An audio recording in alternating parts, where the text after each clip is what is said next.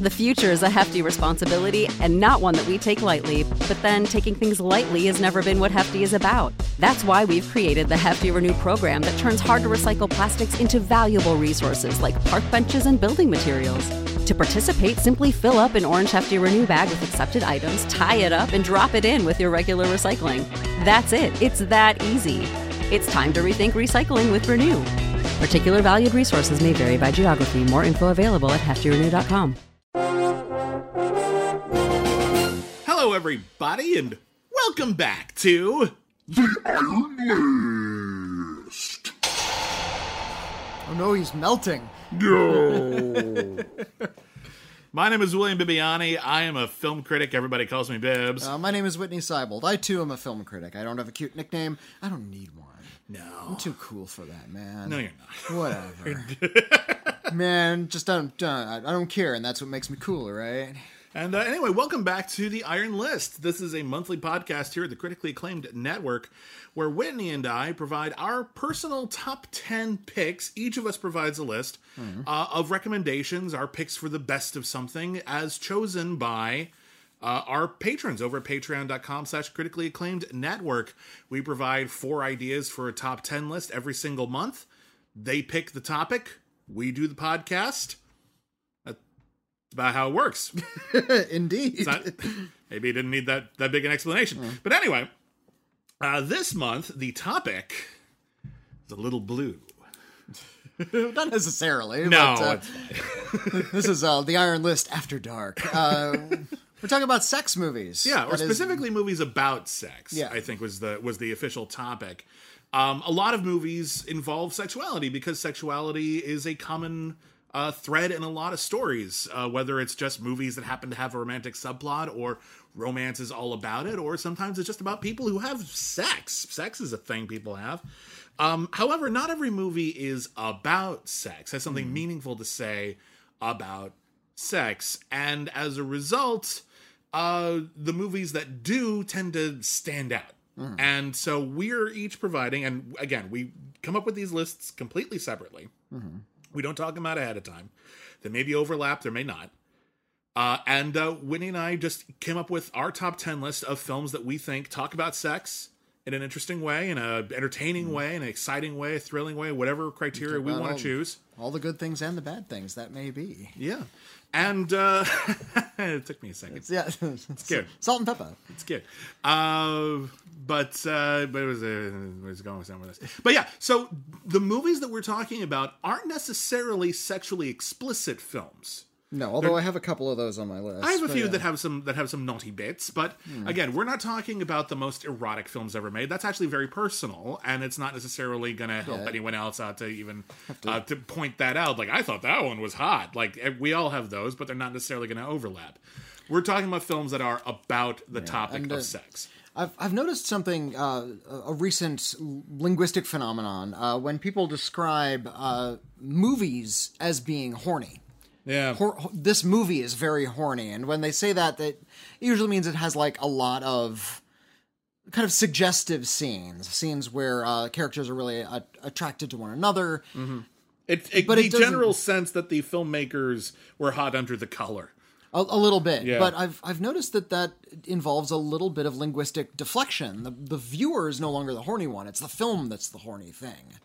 Yeah, interesting point, but yeah. And the viewer is now sort of a neutral consumer of a horny thing. Well, one gets the distinct impression that the makers of this particular film or show or whatever we're talking about had sex on the mind and wanted to convey their sexual interests through their art, and as a result, the movie itself seems to be rather hot and bothered at the moment, and so we will describe it thusly: horny. That movie is now horny, and your mileage might vary, but I think it's hard to deny that the movie itself seems to be a bit randy today. do I have any horny movies? I got a couple. Yeah, a lot of my films are actually a little darker, but I think they're all quite good. And no matter what the tone of the film is, I do recommend all of these ones. Yeah, and I struggled with this because sexuality is a really complicated topic. It's very personal. Very personal, very keyed in with a lot of people's identities. But it's and I was frustrated that I couldn't like make it a bit more inclusive and include more sort of sexual identities within my list. Unfortunately, there been a lot of heteronormativity in Hollywood for many, many, many, many years, also abroad, and there's a lot of that. I also tried not to have too many films that dealt with the morality of sex, although that is also very much a part of the lexicon, especially I think in America, where there's and other countries as well, but like in America, there's this weird dichotomy where we know that sex sells, but we're also trying to appeal to very conservative mindsets simultaneously. Yeah. And so there's a lot of guilt attached to them. There's a lot of shame attached to them. There's sometimes illegality attached to sexuality, which there's nothing wrong with it. And and also there's the illegality attached to things where there's actually many things wrong with it. But my point is that there have been a lot of things where it's like, it's illegal to kiss on screen for this long. Like, that was ridiculous. Why did we do that? Yeah, we just, in fact, on our last episode of Critically Acclaimed, we talked about Cinema Paradiso. Yeah. And there's a plot point in that movie where all of the films that show at the local movie house have to be approved by the local priest before any other members of the public can see it. And whenever there's a kiss, just a kiss, and it's the movie starts in like the late 30s. So whenever there's a kiss in any of the feature films, the priest insists it be clipped out. Yeah. And the projectionist has to clip out that little scene. There's a long history of censorship, some imposed by communities, towns, cities, states sometimes, and then self-censorship. That a lot of that has been total bullshit. And we'll talk about some of that, I suppose, but in any case, again, for those of you who may be new to the way Whitney and I do top 10 lists, we're a little different than a lot of people. The rankings are incidental. They're completely, we don't care. If a movie is on our top 10 list, it doesn't matter if it's second to last or the first one mentioned. They're all high recommendations. So we don't bother with that. We're just going to go through them in order of conversation. But so that it feels like we've done our diligence, so that you understand where our preferences are in terms of, storytelling and style and all that goodness. We do save the film that we would individually pick as the single best if we had to for last. Yes. Also gives the podcast a sense of finality. So with that said, I had a real hard time doing this. And I have a ton of runners up, not super happy with my list. My number one is my number one with a bullet. Feel very, very confident about it, but I feel like my list is kind of all over the place. Okay. So I'm just going to do what you do and say this is a list of recommendations. It's not as all-inclusive as I would like, and I'll leave that there. Whitney, why don't you kick us off with your first pick you want to discuss? Well, you were talking about sort of the way sex and morality have been mixed up in this, I would say, kind of an unhealthy way in the United States. A lot of the time. There's a lot of stigma that's been hung all over sex, and so I guess I'll open with a film that is about sort of the phenomenon of the purity pledge, which is something that some teenagers in conservative communities take, and sometimes they even wear like a little ring to show that they are abstaining from all sexual activity until marriage. Yeah. And in the sort of traditional Judeo-Christian tradition. And how they're allowed to date, they're allowed to have romances, but no sexual contact whatsoever.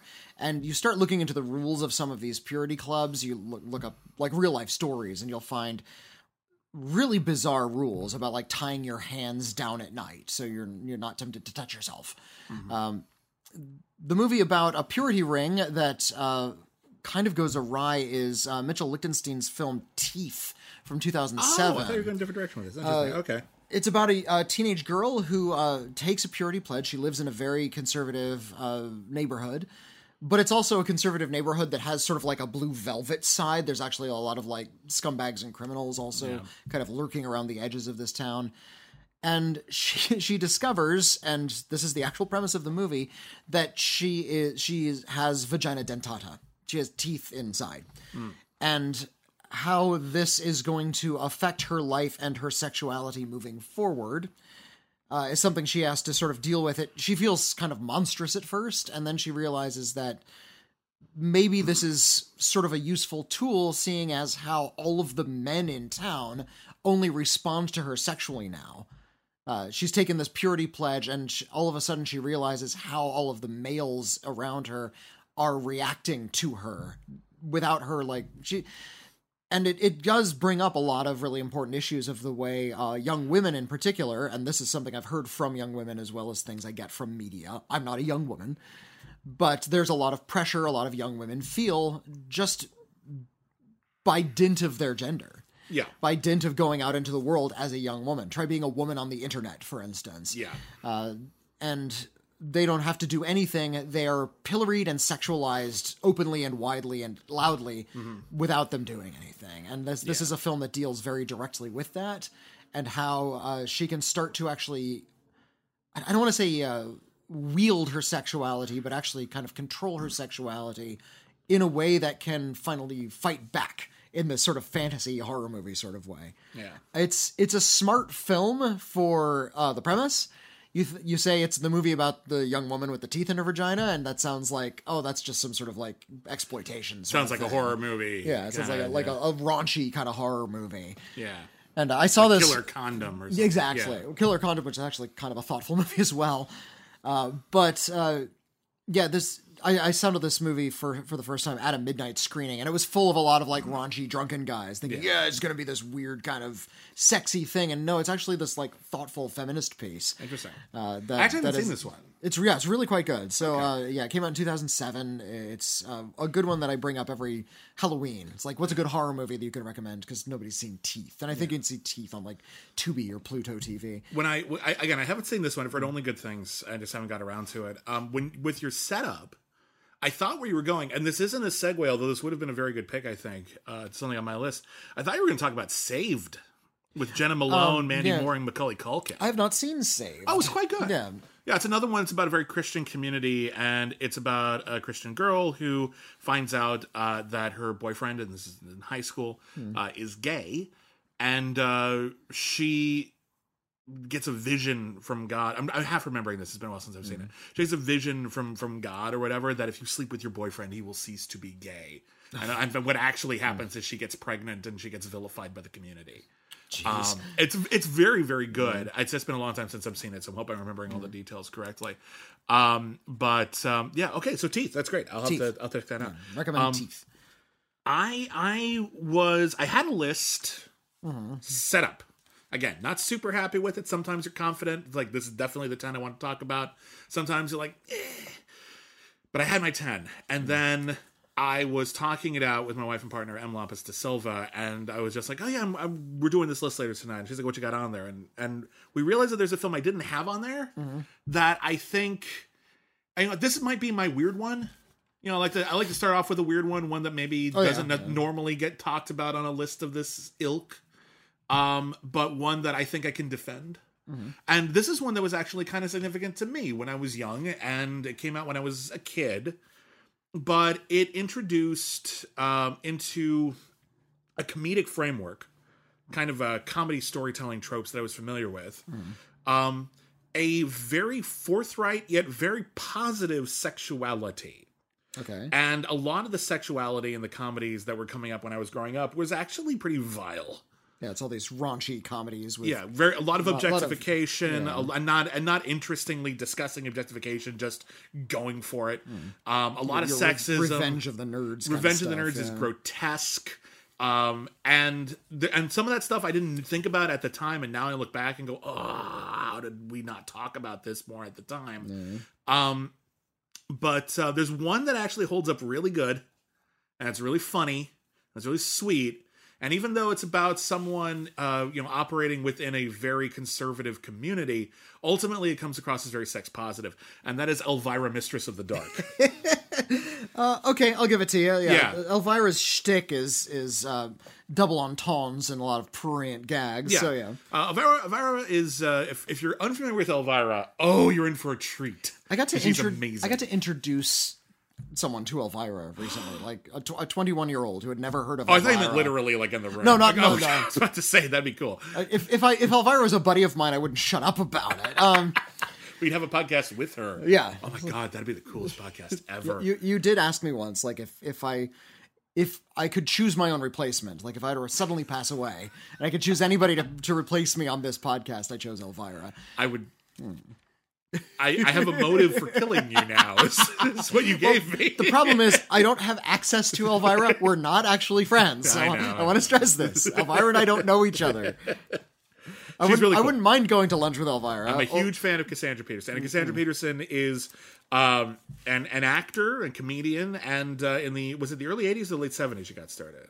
I think on stage it was the late 70s, but she didn't start showing up on TV until the 80s. Well, in the early 80s, Elvira was a late-night TV show. I think it was in syndication, and it was Cassandra Peterson in gothed-up Valley Girl persona, which is a really fun combination. Just doing funny jokes, introducing mostly bad, sometimes good horror movies, and doing shtick in between the commercials. And then she became a bit of a phenomenon. She was very popular. She was very funny. She clearly had a lot of stage presence. It was clearly not just a gimmick. She actually had a great character. And she got her own movie. And that movie was... And she actually had another one later, which was not as good, but is funny. Elvira's Haunted Hills is... It's not great, but if you're a fan, there's some good jokes in it. It's not the worst. Her sitcom is where it's at. She did a pilot episode for a sitcom. Then you can find this online if you just like search for it. One of the funniest sitcom pilots I've ever seen. Every joke lands. I think the only reason they said it didn't get picked up is because it was made for CBS, which was pitching itself as like the family channel, and it's like very blue. Like, what are we putting on in front of Touched by an Angel? We're gonna put Elvira's raunchy damn sitcom. It was destined to not work, and that's a shame because it was a funny show. And her outfit is part of it. She had the big witchy hairdo, but she had this like little teeny dress that very slinky, and showed off a lot of her chest, and that was by design. She chose that outfit. There's a line in Elvira, Mistress of the Dark, where one of the conservative people in this town is just like, do you only own one dress? And she's just like, no, sometimes I wear something slinky and low cut. Yeah. Yeah, she was always in charge. She wielded it. Yeah, she was very Mae West in that regard. And I almost put a Mae West film on here, and I think I'll probably put it in my runners-up. But she owned her sexuality. She, in her movie Elvira, Mistress of the Dark, she plays herself, or she plays Elvira, rather. And she finds out that she gets fired from her job, and she finds out her great aunt has died. And so she goes to collect her inheritance, and her aunt lived in like the haunted house in an incredibly like Edward Scissorhands-ish, like yuppie bourgeois kind of suburb. Just this very conservative middle America suburb. And all of like the young people are desperate for culture of any kind. They're just any culture, counter or otherwise, will take it. So as soon as Elvira rolls up wearing things other people don't wear and like putting on like shows at the local movie theater of Attack of the Killer Tomatoes, their lives are dramatically improved. Meanwhile, all of the like stuck up, suburban families and elderly people are just represented by Edie McClurg. Mostly by Edie McClurg, who's great in everything. If you don't know the name, look her up. You've seen her in everything. They're trying to kick her out. And it ends up being, it's very much, you've seen this before. It's the Music Man. It's any time where someone just goes to a small town and they don't belong and the town tries to kick them out. Except here it's the Elvira, and it's got some supernatural components, and that's very funny, but it's actually just her. It's not so much her being Hollywood. It's her being flagrantly sexual in a very innocent, honest way. She is a sexual person. When she meets a hunky guy, she knows what she wants, and she flirts with him. And this makes people incredibly uncomfortable. And yet in the audience, we're enjoying it because she's owning her own sexuality. She is in charge of her own sexuality. She's having fun with her sexuality. And there's something about that even though the movie is explicitly about sex and that, it's about conservative America trying to shut down Elvira, not so much for the horror shtick, but because of the sexuality. it felt so revolutionary at the time because there's so few comedies of the 80s that were about women owning their sexuality like this. Yeah. And in fact, it's still too rare. And that's something that comes across as just really, really fun and endearing and positive and, I'm going to say it, horny. The movie is very horny. Even Edie McClurg gets to... One of her lines of dialogue is, "Oh, I'm quite a hornball." Yeah. Because Elvira puts a curse on the meat pies. Yeah, it's there's a stew. potluck. She it's brings a like potluck. stew with like sex spells in and it. and it's basically like what's Simply Irresistible was one of them, but what's the other movie where someone like puts their emotions in their cooking? Like Water for Chocolate. Like Water for Chocolate. Yeah, it's basically that, except Like Water for Chocolate apparently ripped it off because that came out several years later. So you're welcome. Elvira, Mistress of the Dark. Very funny, very sweet, very sex positive, and it was something that introduced me to positive sexuality, and I wanted to give it a shout out because it's a really funny movie and it deserves more credit. Well, I don't have any positive movies. Mine are all You have any dour. positive No, movies? I actually do have one incredibly positive movie. So I'll segue right into a film that came out to much malign, was shunted off to the side because it was rated NC-17. Okay. It's difficult Oh. to see. It's hilarious. It's John Waters' A Dirty Shame. Oh, I thought you were going to go with Showgirls for a second. I was Oh, like, what? golly, no. Okay. Showgirls, I love Showgirls. I would never call it a good movie. Okay. A Dirty Shame is a good movie. I like A Dirty Shame, damn it. This is John Waters. It was the last film he made, and if you ask him, it will be the last movie he'll ever make. He's Such just a sort tragedy. of... He was trying to get films made for so long, and it was such hard work, and he never got, exactly what he wanted, that he just sort of said, well, I'll just do my speaking tours. I'll write books. I'm good. Hollywood's been okay to me up to now. Which is a pity because now we'll be robbed of Fruitcake, the John Waters Christmas movie that never got made. That's a fucking crime. Yeah, John Waters is going to make a Christmas musical with Johnny Knoxville and a bunch of kids who steal meat. That was the premise of the movie. It's about There's a script. orphans. There's a script, right? He wrote it. Is the music done? Did they write the songs? No, I don't think so. Because But, I'm telling you, man, John, if you just want to executive produce this and let someone cool, you handpick them. I don't care. I want to see this movie. And John Waters is fine. Thanks to the success of Hairspray the musical, he's set for life. He's set for life. good. Yeah. But yeah, the last movie he made was unfortunately critically reviled and was not a big success. I think because it was rated NC-17. It's a very responsible movie. It's actually gives out this the message that all sexual things that are fun are okay, so long as no one's getting hurt and it's all consensual. Just go for it. And the movie is more or less a litany. It's an encyclopedia entry, actually, of a lot of different fetishes. Tracy Ullman plays a really conservative woman who gets a really severe concussion in a car accident, and that unlocks something in her brain, and she becomes a sex maniac.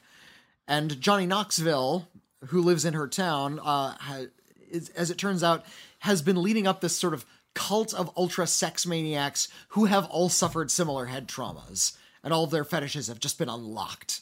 And so there's a misophiliac, somebody who's into dirt. There's somebody who's into sploshing, which is like rubbing food on your body. Right. We meet people who are into Roman showers. Look that one up yourself. Yeah, not at work. Or what a plate job is. I had to look that one up. I wish I hadn't. We're not judging. But, oh goodness, no. But it's not for everybody. Okay. You know what? I'm not shaming you. No. It's just not we're my thing. It's not. I would again, never think of shaming you if you're into that. And again, but- things not to look up when you're at work. Exactly. Yeah. Don't look it up on the work computer. Yeah. Or on your phone when you're on a bus in a public place. Yeah. But yeah, John Waters just went through all of the encyclopedias he could. He talked to all of the fetishists that he knew, of which he knows quite a lot, and just sure he decided does. to write them all into the movie. Give them their moment to shine. People who are into upper deckers and compulsive masturbators and all the rest, and just in that John Waters fashion, celebrates them and says, this is all fun. Being horny all the time is great, isn't it? It's so rare that you get a movie that just sort of celebrates sexual arousal in the way that A Dirty Shame does. Yeah. And occasionally he'll even put almost, they're like William Castle style subliminal messages up on the screen. where just in the incidental pan or the establishing shot, we'll just see the word boner appear on the screen. It's like, okay. Thanks, John. Thanks, John In Waters. case you weren't thinking about boners, now you are. And other little subtle things, he got his production designer to decorate the trees in the Baltimore neighborhood where he was shooting with, like, sex organs. So there's, like, a tree with boobs on it just in the back. It's like, you're thinking of sex all the time. And John Waters is, this is all great. We love all of this. All the conservative people in the town who are referred to as neuters are the villain. And anybody who just celebrates sex in all of its forms are the good guys. I love John Waters so much. Yeah. And I have a confession to make. I haven't seen every John Waters movie. Now, that's not shameful. There's a lot of people who haven't seen a lot of movies, but I love John Waters. And I think one of the reasons why I haven't gone out of my way to see every single thing John Waters has done is because he's not making any movies anymore. And I want to, like, know there are always Keep some those out finite there. number. Yeah, so I feel like there's a couple. I haven't seen that. I actually haven't seen Pecker. Pecker's pretty good, too. Yeah, there's a couple I haven't seen. And it's actually mostly from the early stuff and, like, the really later stuff. But, like, Middlesex I'm very well versed. I do like that he's become such, like, an elder statesman of outsider and indie cinema that he hosts the Independent Spirit Awards, or at least has, and now some of his films are showing up with a Criterion collection. I know. It's like Multiple Maniacs and Female Trouble have Criterion editions. Criterion is an actual stamp that actually means something to a lot of people, and there's a lot of people who'd be like, oh, I didn't know this had artistic value. Interesting. And Female Trouble is his best movie, by the way. oh, okay. Yeah. That's actually one of the ones I haven't seen. I got to get onto that. Yeah, right. you know, don't save that one. Just go see Female Trouble. Okay, It's I will just make really, a point really of it. good. I will make a point of it. While we're on the topic of comedies that flew under the radar and were great and were also really sex positive, one of my favorite comedies of the 2010s came out to some positive reviews, but no fanfare. It didn't jumpstart careers, which is bullshit, because the cast is wonderful. And it didn't make money, or it didn't make a lot of money. And it is, on top of just being incredibly funny and incredibly sweet and kind-hearted and one of the better, like, friendship comedies I've seen in the last 10 years, it actually portrays sex work in a really fair and positive way. I am talking about the film For a Good Time Call. Oh, I didn't see For a Good Time Call. This is a very underappreciated film. I will go to bat for this movie any day of the week. I recently rewatched it, and just, like, I was worried because I hadn't seen it since it came out that maybe it hadn't held up. No, it's still great. It stars Ari Grainer, incredibly talented comedian, and Lauren Miller Rogen. And Lauren Miller plays a young woman. She's very career-oriented, and she, like, I think she goes through a breakup at the beginning, and she's got to find a roommate fast. The roommate is someone who she actually went to college with, and they hated each other. But it's of convenience. That's they both need a roommate stat, so they're not going to get along together. And then what happens is she is struggling to find to get her career started, and she doesn't know what to do for money. And that's when she finds out that Ari Grainer is a phone sex operator. That's what she does for money, in addition to a few other side hustles. And Lauren Miller actually realizes that A, there's nothing wrong with this, and B, this is a very lucrative business, and she wants in. So she ends up, like, finding a way to basically become an entrepreneur with her increasingly best friend doing sex work. Okay. And it is about, you know, how that's kind of funny, but it's also genuinely sexual. There's a lot of people who get a lot out of it. There's a lot of people who get a lot out of it that isn't sexual. And there's a dark side to phone sex operation. And I've talked to people who've worked in it, and there is. But and the movie, I've had a few friends who have done that as well. Yeah, but this movie isn't about that. This movie doesn't focus on that. This movie is about people who are actually finding motivation and success and friendship outside of what a lot of people would consider to be the norm of business. And the way that operating a sex work business actually helps each of them grow into their own sexuality and their own confidence is really, really positive. And I don't want to ruin it, but I love, it's a buddy comedy. There's got to be a bit where like they get pushed apart towards the end. Mm-hmm. But the part where they come back together at the end, and it's a comedy. I'm sorry, they don't like go out in a hail of bullets or anything. It's a sweet movie about friendship. But the part where they come together again is such a brilliant little piece of writing that I don't want to spoil it for you. Just know that I would like teach this in a class in terms of like how to do like a setup and a payoff. Nice. It's such a smart comedy. It's very, very funny. I highly recommend it. Check out For a Good Time Call. I think you'll thank me. All right, moving on. What's your next film? Well, I have one that's also about sex work. Okay. And in fact, this is an incredibly sweet movie. It has one of the best performances of the last 10 years or so.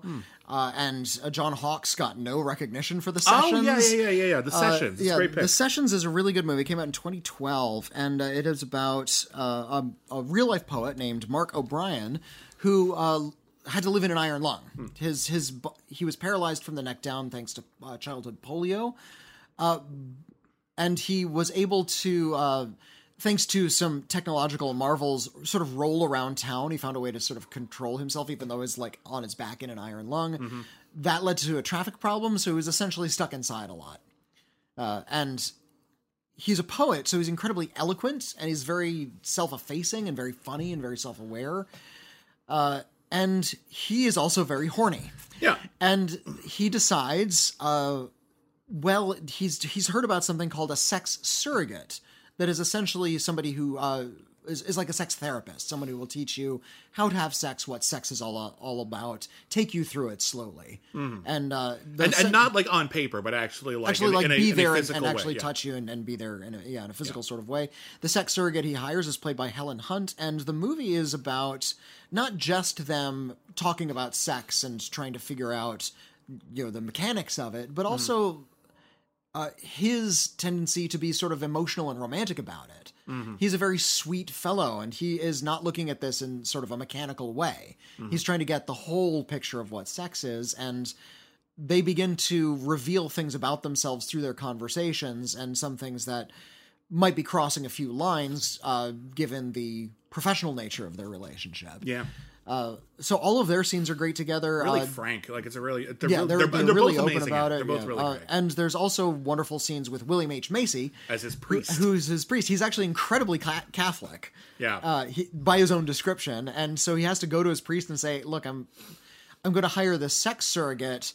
What like am I going to go to hell for this? Like where does this fall on the level of sin?" And William H. Macy, like the character, they have an actual conversation about it, but it all boils down to, given the context, I think God's going to give you a free pass on this one. The line is, I think God's going to give you a pass on this. Yeah. Sometimes it's sometimes it's cut and dry. Sometimes it's a little complicated, and ultimately you're not doing anything bad. Like John Hawkes seems to, he's thought about this a lot more. It's like, clearly there's some sort of moral thing, and you can tell that the priest is really uncomfortable talking about this. It is a very sweet, very touching, very moving movie that is very, very open about sex and sexual matters. I know a lot of people who've seen this movie and really, because it spoke about sex and through the lens of disability in particular, and a lot of movies don't go there at all in the mainstream, and the fact that it is so kind about it and that it is so thoughtful about it is very appreciated. I'm upset that we had this brief period in the mid 2010s where John Hawkes was getting appreciated for the wonderful actor that he is, and he was in a series of films one after another. Got an Oscar nomination for Winter's Bone. He's terrifying in Martha, Marcy, May, Marlene. He was in The Sessions. Got a lot of awards buzz. I don't think he got nominated for it really, but he was in Freaked. He wasn't Freaked. He played the cowboy. He played the cowboy. Freaked is a very funny fucking movie. That's not the Renaissance I was talking about. But it just feels like people just kind of stopped giving him those showy roles again, and I'm like, what the fuck is the matter with you? Give John Hawkes amazing roles. He didn't start failing for any reason. No, he just started getting a little bit more low profile again, and I don't know what the fuck happened. Helen Hunt, who doesn't act as much as I would like her to, is very talented in this as well. Yeah, the whole movie's really, really good, and it's a movie that I was pretty sure you'd put on your top 10. Okay. So it was in my maybe pile. Maybe if it looks like Whitney forgot to put this on, I'll put it in my top 10.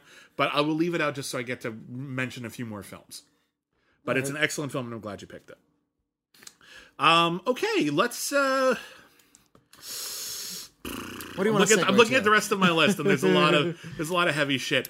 I got some pretty heavy shit. We're getting to the heavy stuff. We're getting to some heavier stuff, and I didn't want to focus too much on the horror genre. Okay. Because I feel like, and not that the horror genre doesn't have incredible things to say about human sexuality. It often does.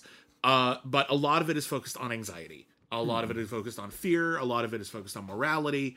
And that's a great conversation to have. And I didn't want to ignore that, but I could do an entire top 10 list just of horror movies about sex. Yeah. And that's, again, no shortage whatsoever. I have a lot to pick from. And if I decided I was going to pick one sort of conventional kind of like, scary horror movie I figured I'm going to do one. It's got to be a Cronenberg film.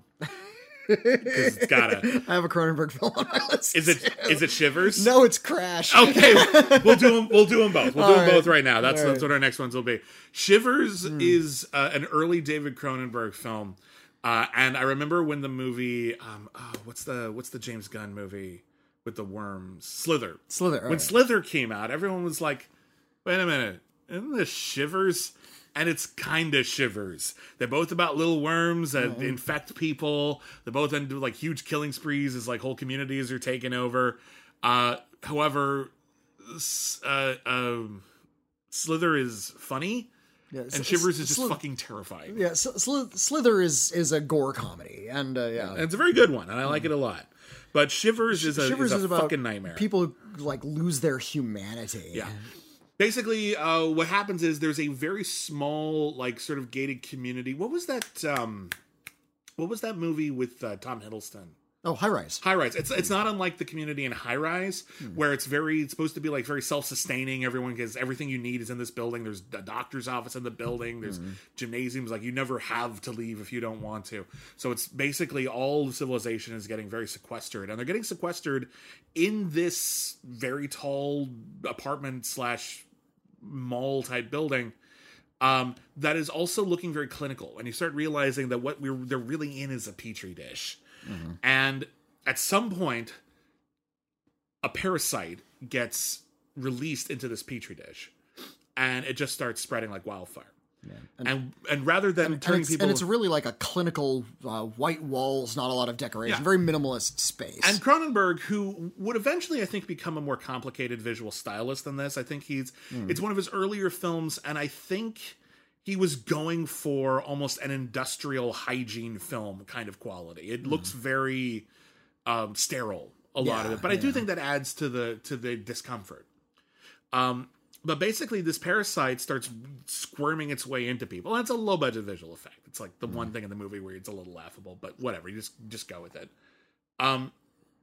It doesn't turn everybody into homicidal maniacs. It doesn't make everybody start eating human flesh. What it does is it turns everybody into violent hedonists.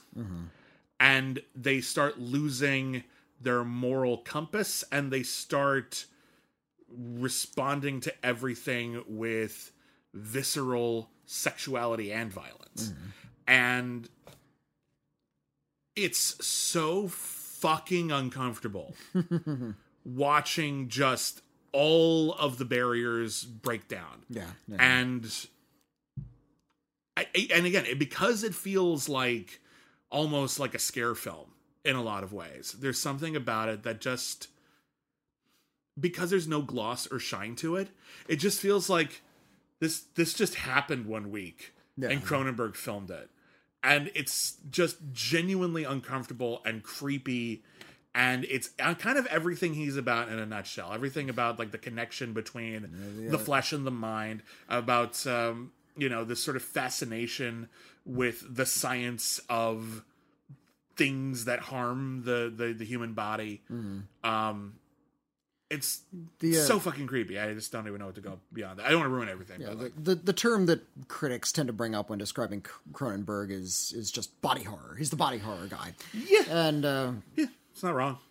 But yeah, it's very telling that he eventually made a film about Freud and Jung, about sort of that connection and that disconnection, often between the rational intellect and the sort of overwhelming id that will eventually destroy you. You notice there's a lot of images of at the beginning of Cronenberg movies that are actually very clean and clinical, and then scenes at the end of Cronenberg movies when somebody's living in like a pit or a hovel or some sort of room that is like filthy and destroyed. Yeah. That's true in... It's about decay. Exactly. The Fly is a good example of The this. Fly is a good example. That happens in Videodrome, where he starts out in a TV station, ends up in like this filthy apartment. Jeremy Irons' the two Jeremy Irons' apartment in Dead Ringers. Another good example. This sort of this rot that comes about from the mind and sort of spreads out into the real world. Oh, the Cosmopolis. Oh, yeah. Starts in a limousine and ends in a filthy apartment. He's got a thing for filthy apartments, doesn't he? Yeah. And it's also true of Crash. Crash is about an orderly, shiny thing, a car, being suddenly violently turned into a twisted, abstract symbol of violence. A crashed car. Mm-hmm. Crash is a fetish film about a fetish that doesn't exist. It's about people who are sexually aroused specifically by car crashes. And not looking at them.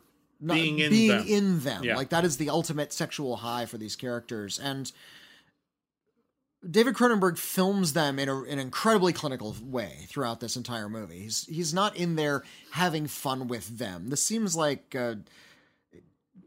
It's not really pathologizing them. It doesn't feel like a scare film. It just sort of like is taking biological field notes of this strange species that Cronenberg seems to have discovered. And it just sort of traces how a fetish so complicated and dangerous would kind of logically play itself out when these people find each other. What does the community of people who celebrate this sort of thing look like? What do they do?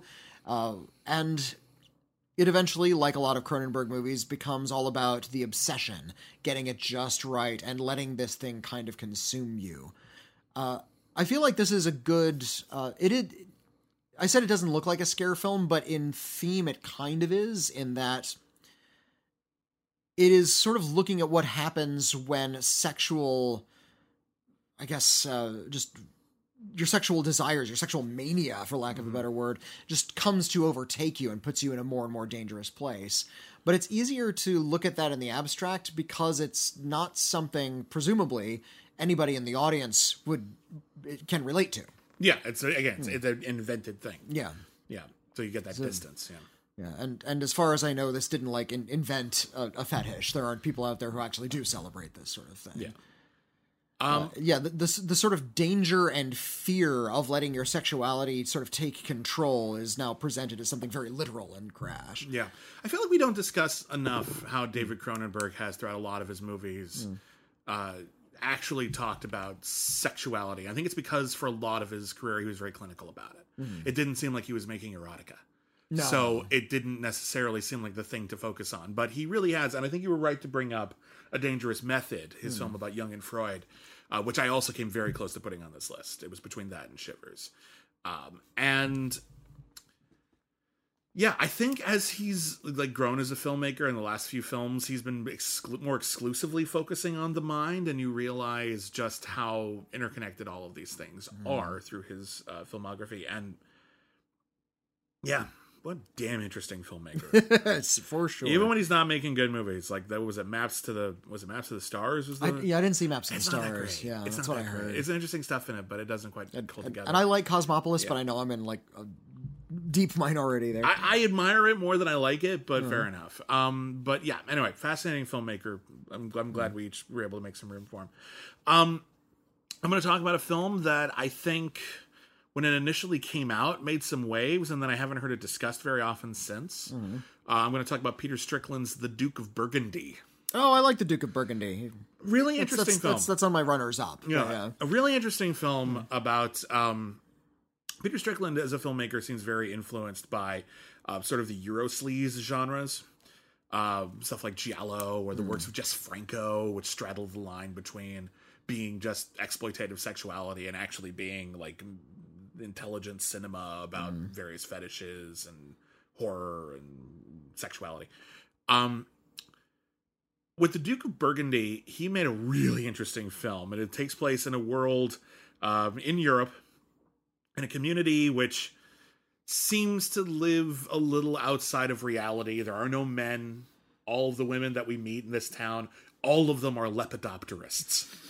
Like, literally, it's a lepidoptery town. You know how some towns it's like, yeah, we got the sawmill, and everything is everyone either works at the sawmill or they support the people who work at the sawmill by, like, you know, being the places where the sawmill workers go to eat or whatever. Like, but it's a sawmill that keeps everything going. It's like that, but lepidoptery. And lepidoptery is collecting butterflies. That's a weird setup to start. And I love it. And everybody dresses like they're in the Fassbinder film The Bitter Tears of Petra von Kant, and that they have these really outlandish, elaborate outfits that they're like tight, strict, Victorian inflected dresses, but with like an erotic power to them. Yeah.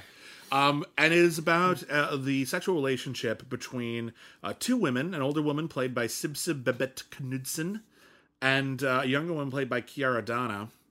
And when we introduce to them in the film, we see that Chiara Dana is like being hired as like the maid in this household, and Sibse Babette Knudsen is very strict in a very fetishistic way about dominating this young woman. Yeah. And we go through this very erotic, very kinky BDSM relationship, and then we go through the same thing again, except we realize that entire scenario has been scripted by Chiara Dana's character. And she's actually, again, a sub-dom relationship. The sub actually has the power. And so we realize that this is a very rigidly sexually structured relationship that they have, and that the living under such a specific sexual code is starting to cause cracks in the relationship. Yeah. And they obviously care about each other, but one of them has very specific sexual needs, and the other one is happy to go along with it, but they've been going along with it so much that they're starting to lose their own identity. Yeah. And so even though this is a very arch and fetishistic portrayal of a relationship, that's actually real relationship dynamics that are being explored. They're really fascinating. It doesn't even look like sex most of the time. Yeah. But yeah, that's sort of what their relationship has come to be. Is Yeah. this playing out this sub-dom scenario 24 hours a day. And when one person is super duper into it, and another person is interested and enjoying it, but also has other interests, and they're not being met, and they're not being nurtured. And it can create sort of a schism. yeah, and it's so fascinating to see this movie, which is about fetish, which is about kink, which is about BDSM, which is about a very specific sexual lifestyle, and it understands the appeal and sexual allure of that, but it also understands that at some level it is also a relationship, and there's a lot of depth to it. And when you compare it to something like the 50 Shades movies, and I know it's such a low blow to pick on the 50 Shades movies, and I'm not going to go all out of my way, but that's the romance novel version of it, and it's not necessarily a very thoughtful romance novel. This is a more interesting portrayal of that kind of relationship. It understands the appeal, but it also understands the complexity and the downsides. And the performances are wonderful. The cinematography is astounding. It's a really great movie, and I wish it had more of an audience, because I feel like it briefly made some waves, and then just it crested and receded, and it never quite came back. Did you ever see In Fabric? No, I heard it was good. It's about the killer dress. Yeah, like not you don't just put it on and you kill people. Like the dress itself kills you. yeah. It's pretty astonishing. I really liked In Fabric. What was that movie with Heather Langenkamp and Anthony Perkins? We did it for a podcast on Patreon. Right, the TV movie. Was it like something? It was like This Dress Could Kill or something. Yeah, they had a really generic title, like Dress to Kill or something. Yeah, that was the Tobe Hooper movie. Yeah, it was Tobe Hooper. Because the dress was made of like a haunted piece of fabric that was salvaged from like an ancient sarcophagus or something. Yeah, it was like a cult sacrifice shroud. Yeah, and then somebody, for whatever reason, made off with this shroud and sewed it into a sexy cocktail dress. I had mixed up in my head Heather Langenkamp and Machen Amick from Twin Peaks. Oh, okay, Machen Amick. It was Machen Amick. And it's called I'm Dangerous Tonight. And I remember hearing about In Fabric, and I'm like, did Peter Strickland remake I'm Dangerous Tonight? That's a weird choice. Yeah, but it has like a lot, like it has shifting protagonists because the dress kills people off. So it's really a fascinating film. Go see In Fabric. It's not the kind of fetish movie as The Duke of Burgundy, but The Duke of Burgundy is also really well. It sounds really up his alley because again,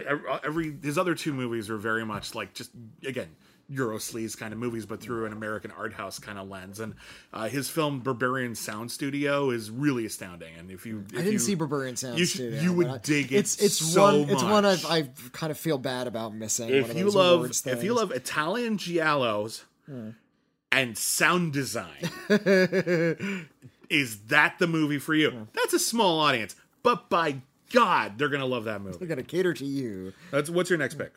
Well, I guess I'm one ahead of you, but I'll go next. Because I think you're fine.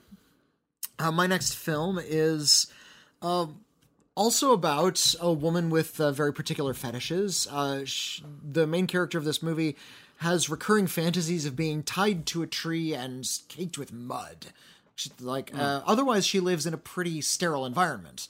Her marriage is not very not full of a lot of passion. Her husband doesn't really pay a lot of attention to her, and she doesn't seem to be full in contact with her own sexuality, other than these fantasies. But she decides, kind of on a whim, to become the Belle de Jour, and the movie is Belle de Jour.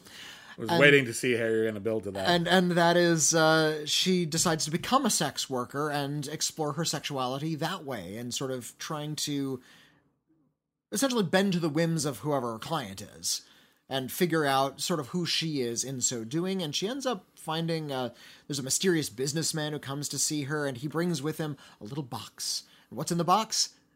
Director Luis Buñuel never shows us, but it's unlocking something in her. Is it, some sort of, is it a piece of sexual equipment? Is it dirty pictures? We never really know what it is, but it is this really, in a Blue Velvet sort of way, is trying to essentially pull back the facade of decency that the bourgeois have tried to cloak themselves in, and reveal that there is a lot of sex and passion and kink hiding underneath all of this.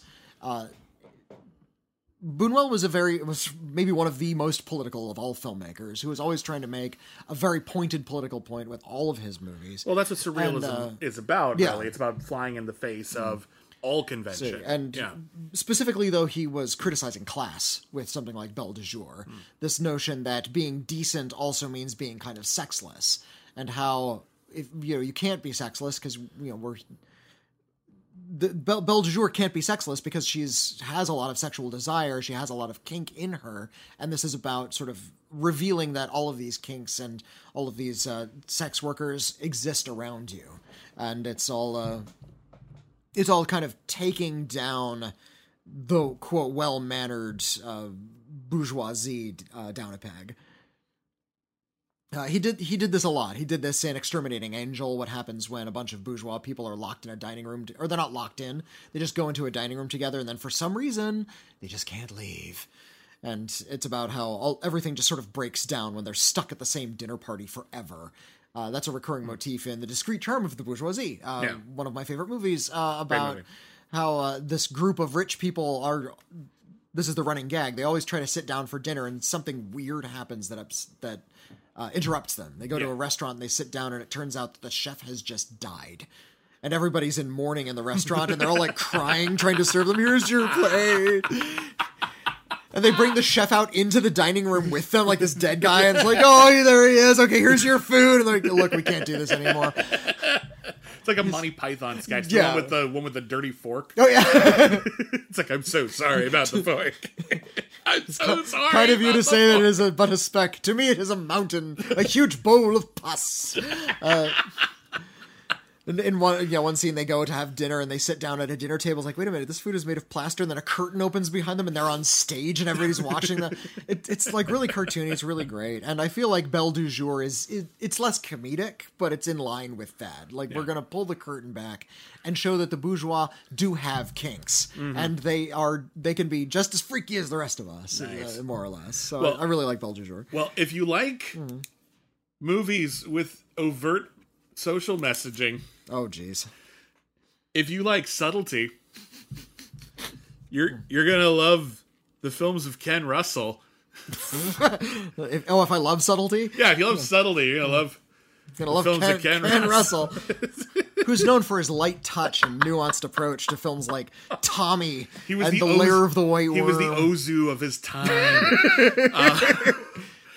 Ken Russell, if you don't know the name, is a filmmaker who was very in your face. Oh, golly, yes. Very much about counterculture, and I would say there's a decent argument to be made that his best film, I haven't seen all of his movies, but of the films that I've seen, I think there's a decent argument to be made that his best film is The Devils. You know what? I haven't seen The Devils. You've never seen The Devils? No, I know that, Wow. which is I nothing but a failing on my part. I'm not going to shame you for it. I'm just surprised. Yeah, it seems like something it's you'd be totally into. up my alley, and I just have never gotten around to it. Okay, so The Devils. The Devils is this fantastic film from 1971, and this was a really controversial film when it came out. That was still, like, movies were starting to get more violent and more in your face and more sexual, and Ken Russell was like, let's jump ahead of that curve, shall we?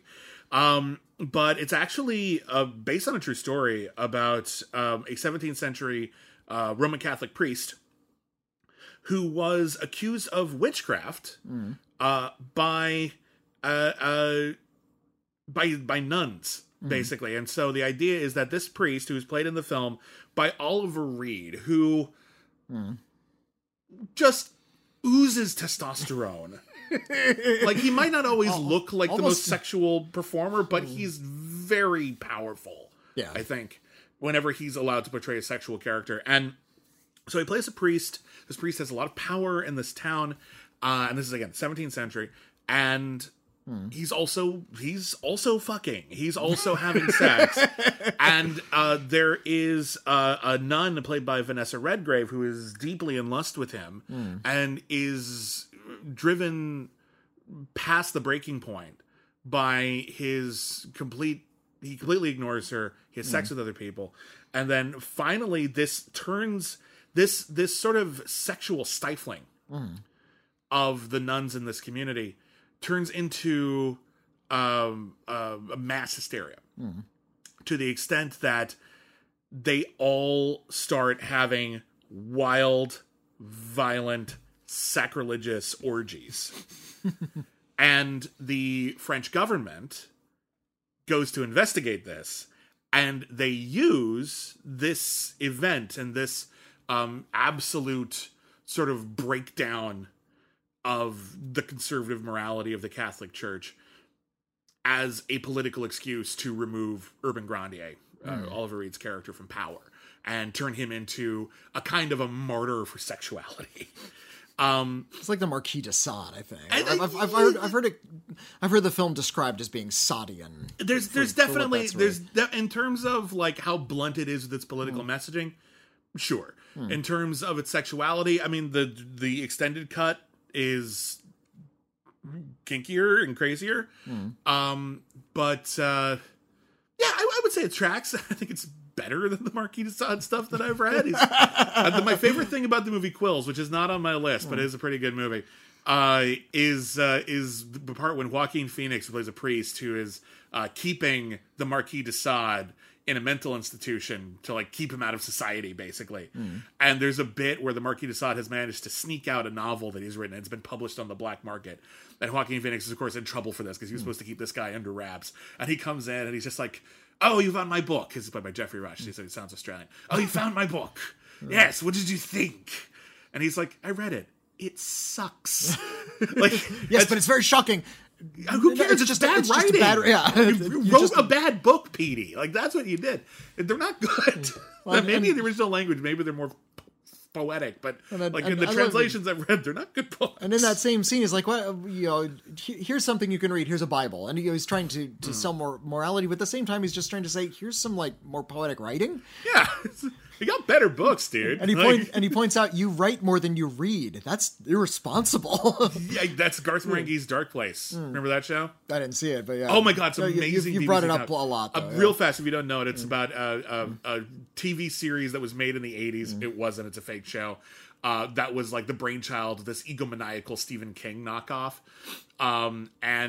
It's just absolutely hilarious. And it's constantly interrupted by interviews with the author saying really, being a braggart and saying things like, "I am one of the few authors who has written more books than he's read. And he's so proud of that. It's one of my favorite lines in anything. But in any case, The Devils, it's shocking.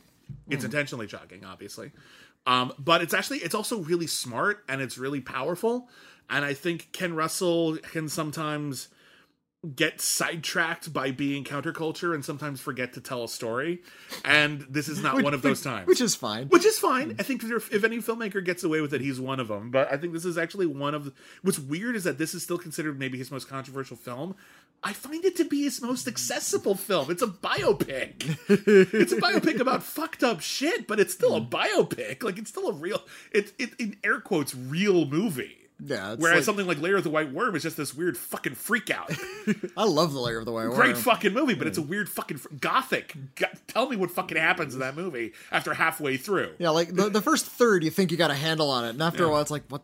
Oh wait, you took too much laudanum. Did I take laudanum? Oh damn! The whole movie took laudanum. Like some movies are horny. This movie just took too much laudanum. Like anyway, but The Devils, fantastic. The version that is sporadically available in America is usually the heavily cut version. Yeah, there is a longer version, and I think there's like some fabled, like extensive cut or something that never. There is a director's cut that I don't think it's ever been released anywhere. And some people have claimed, but there are longer cuts, and I've seen one of the longer cuts, and it is better.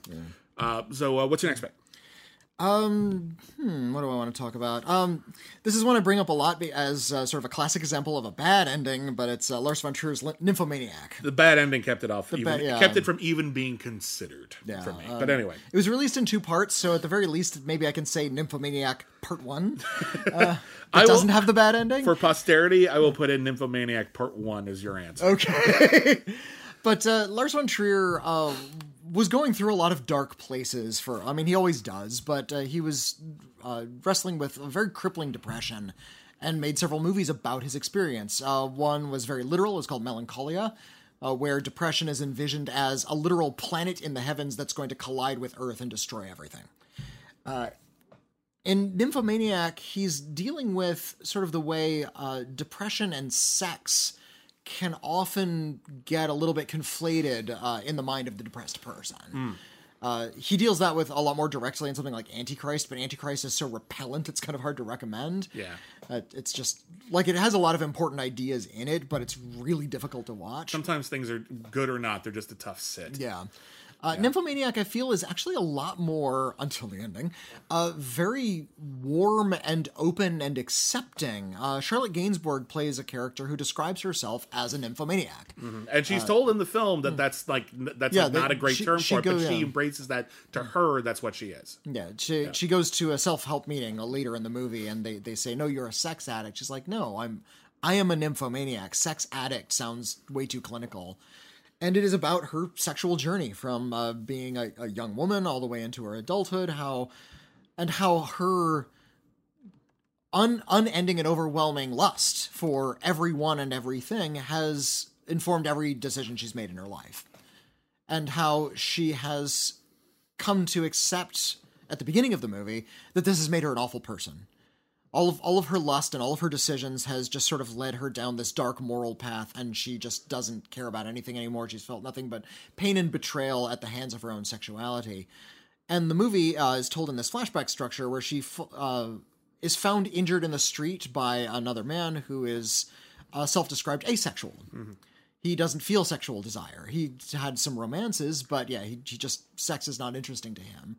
So we have the nymphomaniac and the asexual having a conversation about her life and about how he starts to give a little bit more perspective on her life, about how everything she's done, no matter how depraved it seems to her, is actually coming from a very decent place. And by the time we get human, by the time we get to the end, before the ending, everything has come to this really perfect spot where everybody is finally kind of accepting and open and forgiving of themselves. Yeah, even though over the course of the film, and the thing that I like about the movie until the ending, is that it's not, normally it feels like sometimes films you'd wish they would just sort of pick, like movies are about someone's whole life, you wish they would just sort of pick a chapter and focus on it. Yeah. But by focusing on all of the characters' life and the variety of relationships that she has and the variety of sort of states of being that she's been in and the way that she has accepted her sexuality or denied it at certain times or tried different avenues of sexual release, you really get a sense of someone who this is the through line of their life, is wrestling with their sexuality. Yeah. And sometimes accepting it, sometimes denying it, sometimes feeling bad, sometimes not. And she's been through some shit. She's seen some rough shit. She's lived through some rough shit. And in some cases she's even caused it. So, and so having that sort of sense of understanding and catharsis for someone who has led one hell of a life, is really quite beautiful until the last 30 seconds. Yeah. The last 30 seconds is this just horrendous, adolescent, stupidly nihilistic, tacked-on ending that is completely unnecessary. It betrays the entire premise of the film. Yeah. And one could argue that, like, oh, it makes you rethink the whole film. Yeah, here's the problem. Now that I rethink the whole film sucks now. It doesn't make you rethink the whole film because it doesn't have anything to do with the rest of the film. If it does... There's this big, several big character betrayals that just don't make sense anywhere. For me, the thing is, if you look at that ending, and then you look at everything that came before it in terms of how it is framed, you realize just how much of the film feels like a lie, and not an interesting lie. Yeah. Not a lie that makes you go, oh, how profound, or oh, I don't know what I can believe anymore. But just a lie that was, and so you were fucking with us. Yeah. And it feels like, I've heard this described, and I can't go into detail and explain this. I've heard some people say that, like, oh, it's a metaphor for, like, film critics or whatever. And I'm like, then why would you sabotage your whole fucking movie? A long fucking movie with really profound moments and characters. It's a 5-hour film. Yeah, like, why would you go through all of that just to make a cheap jab? That's also making your movie shitty, even if it is intentional. Like, I've never heard a good justification for that ending that makes me appreciate it again, because I was with it, and I thought it was really interesting and weirdly sensitive for Lars von Trier until that fucking ending, and it just drove me up the fucking wall. So, yeah, I'm with you on this. I'm glad I'm not alone on that. That drives me up the wall. But you're right. Up until then, it's a very interesting movie, and there's a lot of wonderful stuff in it. And, again, I can't, in good conscience, put it on my list, because I just feel like that ending is such a betrayal. I think the ending retroactively hurts that, even the first film. I can't even appreciate it in a vacuum anymore. It's like, you know, if there was, like, a sequel to Sleepless in Seattle where you found out that, like, yeah, Meg Ryan and Tom Hanks ended up together, but later on she, like, killed him and ate him. I'd be like, okay, that's interesting, but it kind of makes that first movie not so cute. So, anyway, moving on. And another... Sorry, some of these movies are kind of dour. Maybe I should have spaced out the cute ones, but let's talk about Eyes Wide Shut. Okay. Eyes Wide Shut's a great fucking movie. It's on my list. Is it really? It's my number one. Oh, well, let's talk about Eyes Wide Shut later. All right. Fine, let's move... Sorry. No, it's fine. Eyes Wide Shut is a great movie. Eyes Wide Shut is a great movie. Let's save the full conversation of Eyes Wide Shut for a little bit later. All right, well, then I'll take another one then.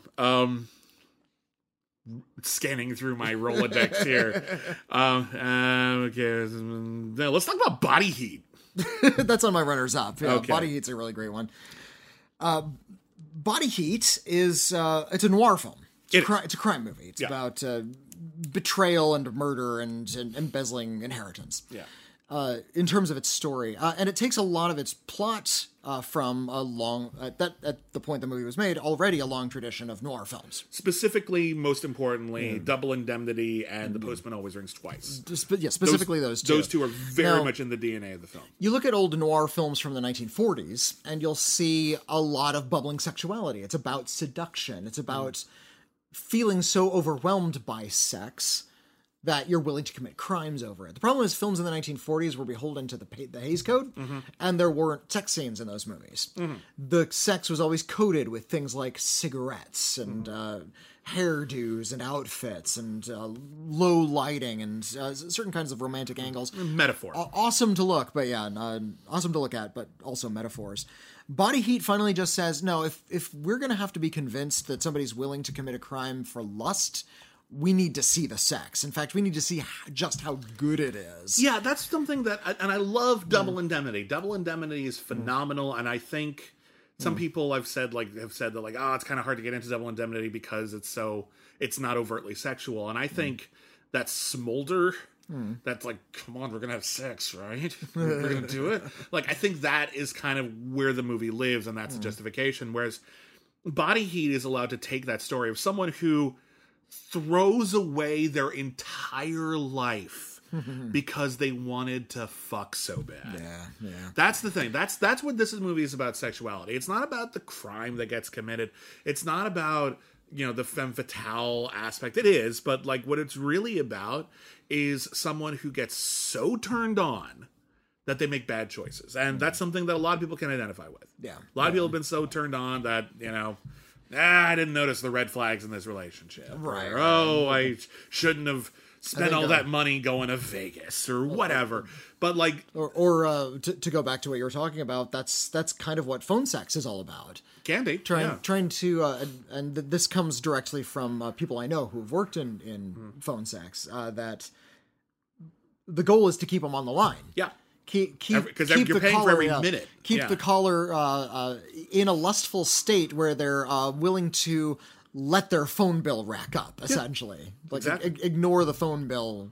Be horny enough to ignore the phone bill, essentially. Yeah, that's the job. That's an important part of the job anyway. Yeah. And so in Body Heat, which stars William Hurt and Kathleen Turner. William Hurt is a lawyer, and it's in a heat wave, so everyone is musty. Everyone is sweaty. Everyone is like always like one step away from ripping off their shirt in public because it's so hot. And he meets a young, sensuous woman played by Kathleen Turner in her screen debut. Holy shit.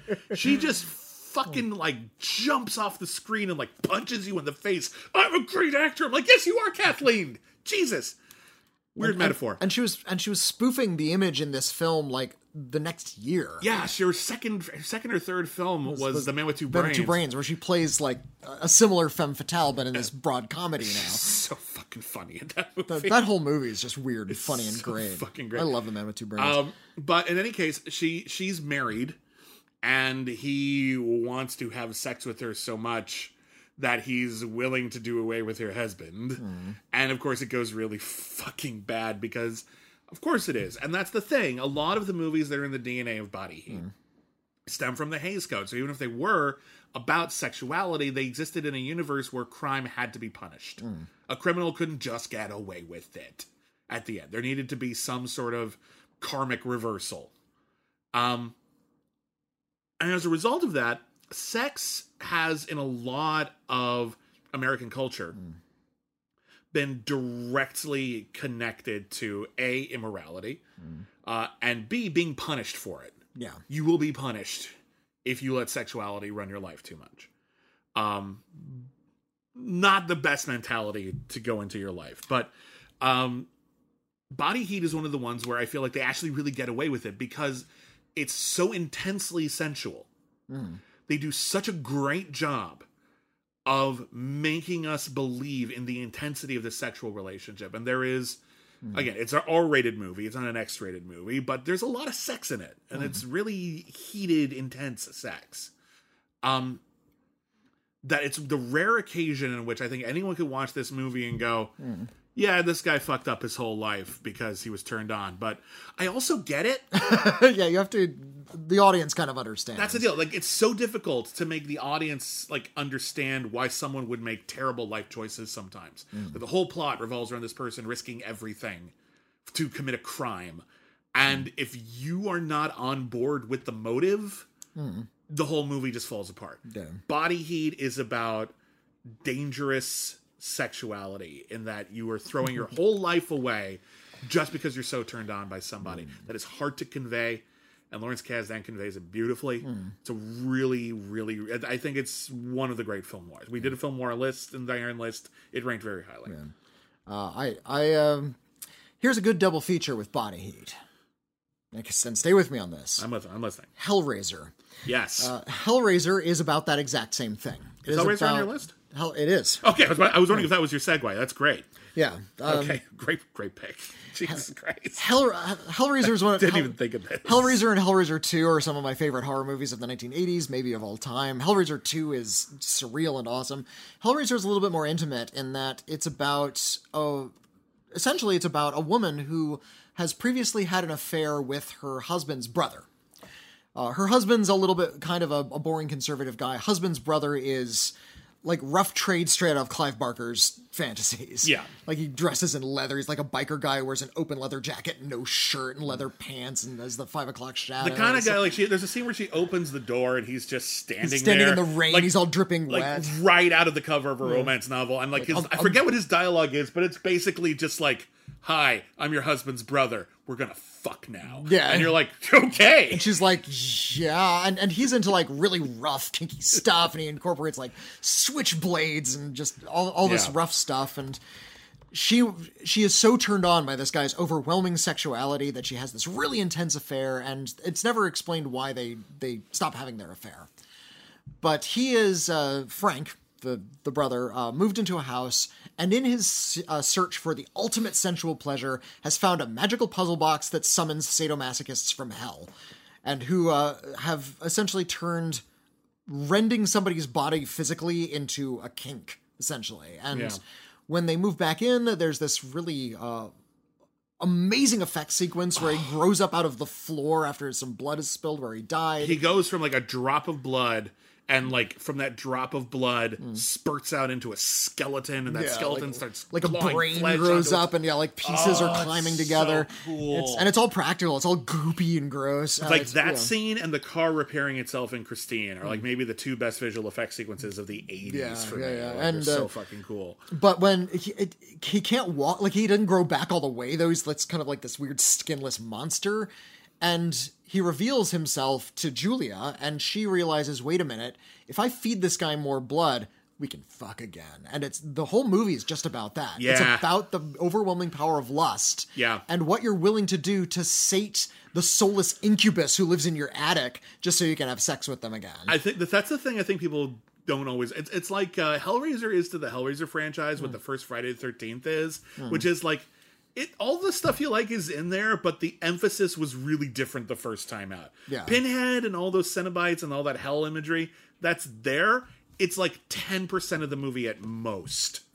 This is actually its own thing. So the Cenobites are such a striking monster. Like they're such such a wonderfully unique design, and just so different from any of the other monsters you see in other movies. Yeah.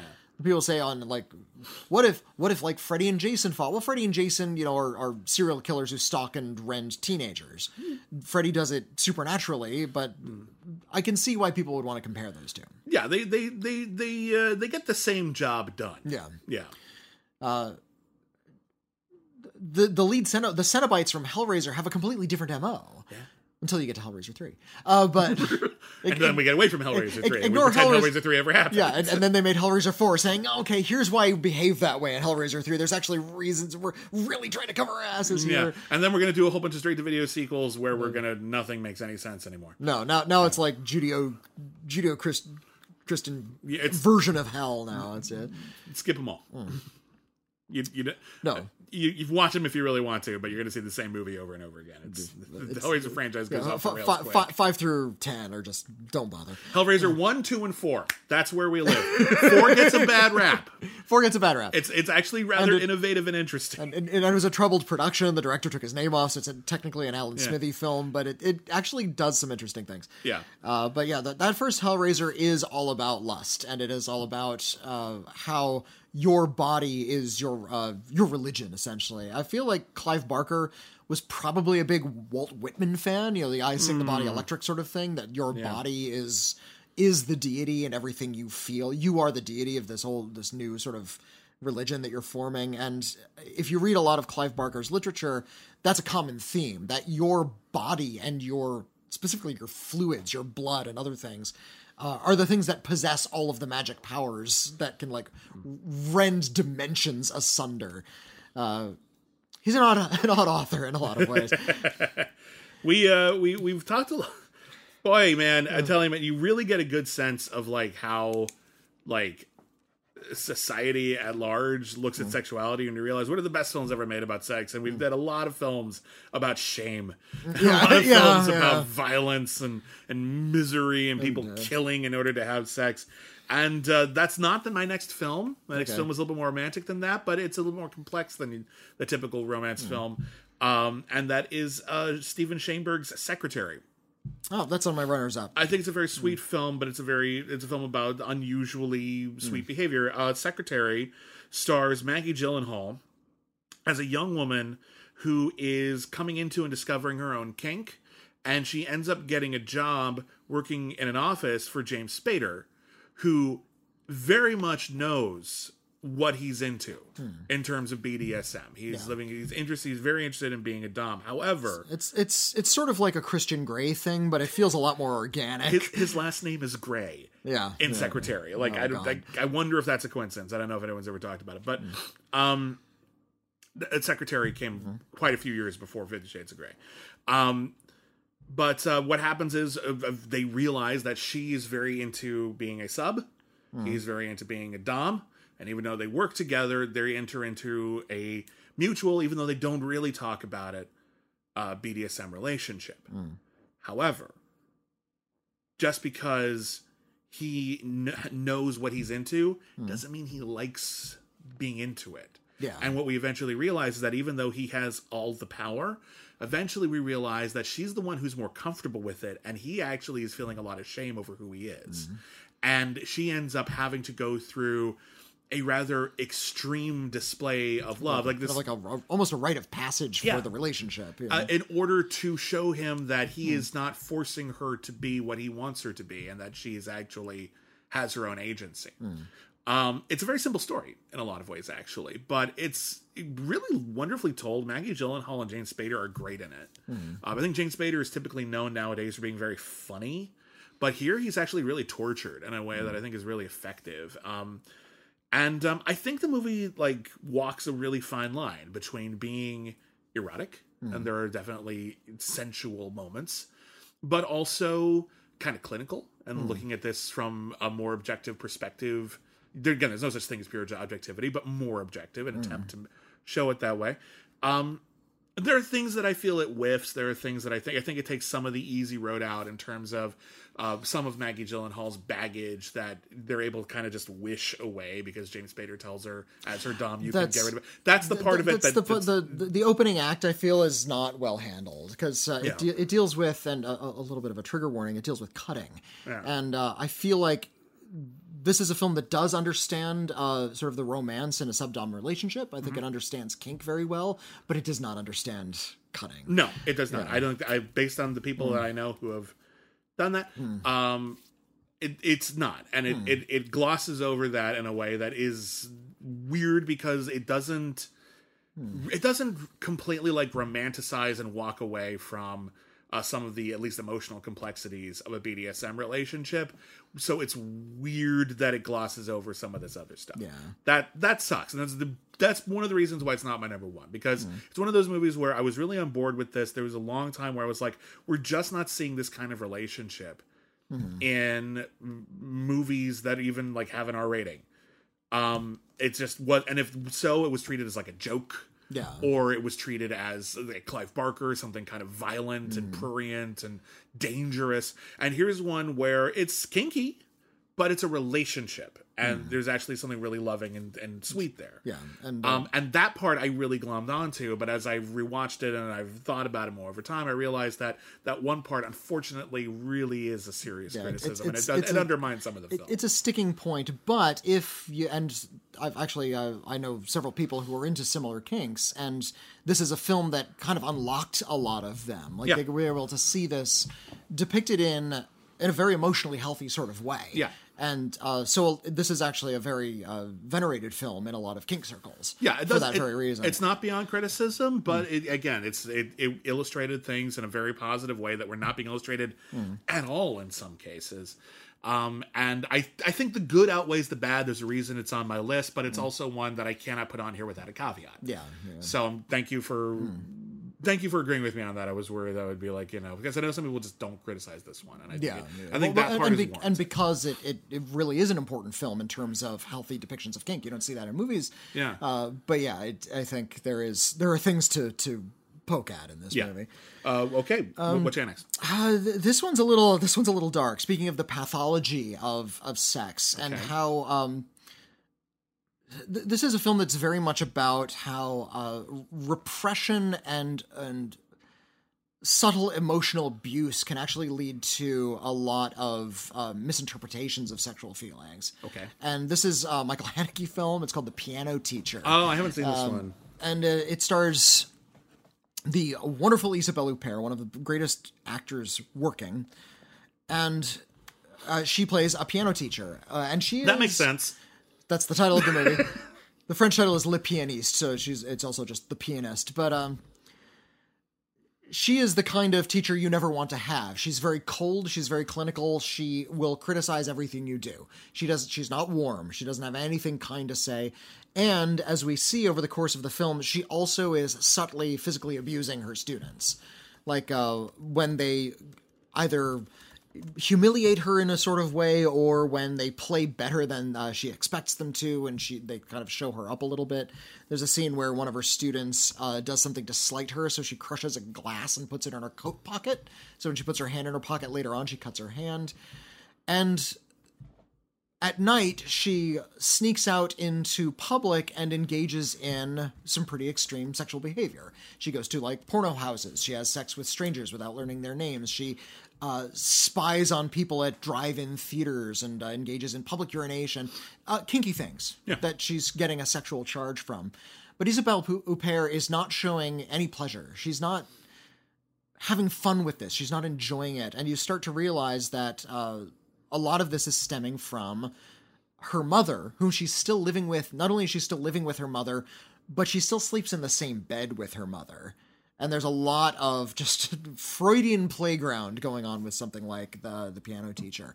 This isn't a film that really kind of looks at sex as something that is fun and zesty and a natural part of the human experience, but as something that can be profoundly broken. And I think the Piano Teacher is really, really good about understanding and accurately portraying a certain kind of psychology and a certain kind of pathology and the way it operates and the things that need to happen to cure it. It ends in a really shocking act of violence. It doesn't go to like some sort of noir territory, because I'm making it sound like there's some sort of larger depravity. She begins to have an affair with a younger man, and he begins to understand where she's coming from sexually and trying to suss out the sort of emotional damage that she's been working through, and has been using sex to do that. Mm-hmm. It's a very complex movie. It's a very tough to watch movie, but it's an incredibly good movie. So I really, really recommend The Piano Teacher. Okay, well, I need to see that. Okay, I've got two more to go. And well, you know what one of mine is. I do. And you have two more as well. But my number two, and I've been increasingly interested in the career of a particular filmmaker. And we've talked about some of their films recently, and I haven't seen every single thing they've ever done, and some things are genuinely very bad, but boy, do they have a point of view. And recently on Twitter, when someone asked, like, who's the horniest filmmaker ever, the answer you're looking for is Russ Meyer. Russ Meyer.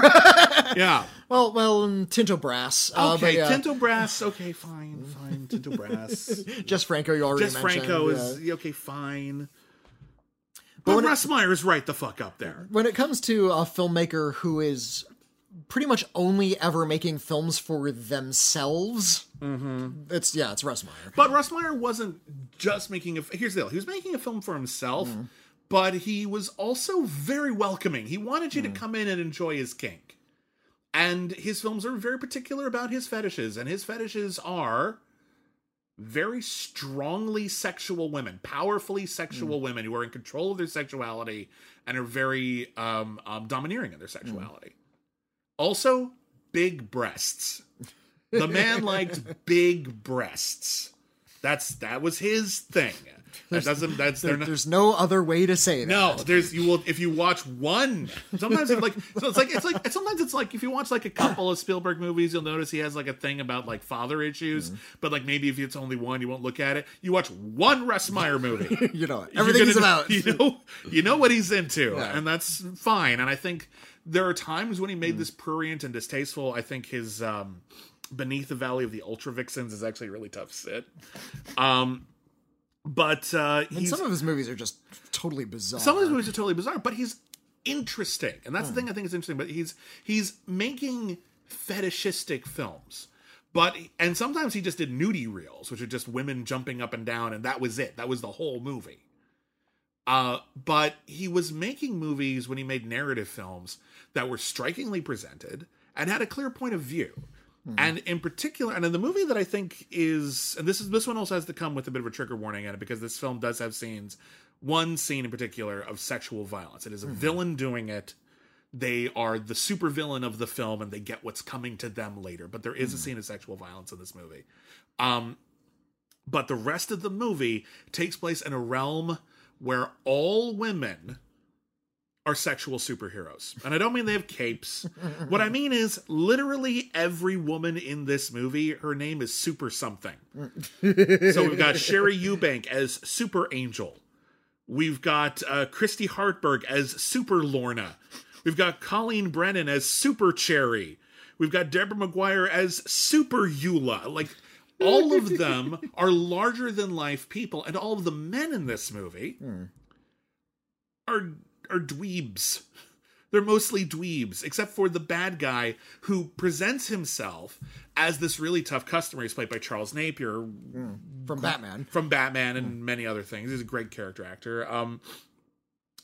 But he's a cop, and he presents himself as the ultimate male sexuality, and then he actually has an opportunity to have sex, and he can't seal that deal, and that turns him violent. And he ends up framing this guy who has been basically the plaything of every woman that he meets, and he's just sort of trapped in this hypersexual world where he can barely keep up. And after a lot of the film is just him running, like, oh no, more people want to have sex with me. Sounds like something out of an anime. There's a lot of actually there's a whole subgenre of anime that's like that. It's called, I think it's the harem genre. I think it's what it's called.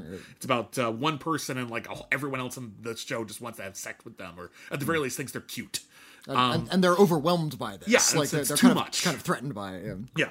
But it's often a very funny genre. Sometimes it's tasteless. But here, like, he's just trapped in this world where sexuality is completely overpowering. And it's interesting to see, like, a movie in which sexuality isn't a side plot, isn't subtext. It's everything. It's as out in the open as it can possibly be. And it's a movie in which women have all the sexual power. And it's an actually really fascinating world to visit. And it feels just as larger than life as any superhero movie. It's just as empowering in some ways. Yeah. It's just as over the top in some ways. I mean, at the end, like, Charles Napier has, like, kidnapped the woman the hero actually loves, and he actually has a wholesome relationship towards the end. But Charles Napier kidnaps her, and he takes her to the top of a mountain, and he challenges the guy to get to the top of the mountain and save his girl. And Charles Napier's plan is to throw sticks of dynamite down the mountain at him. Like, that's where that's the level of subtlety we're at here. It's so huge. And again, some of it may be unpleasant. That's part of it. And if that is something that will make you disinterested in seeing the film, don't see it. Don't see it. That's all I can say.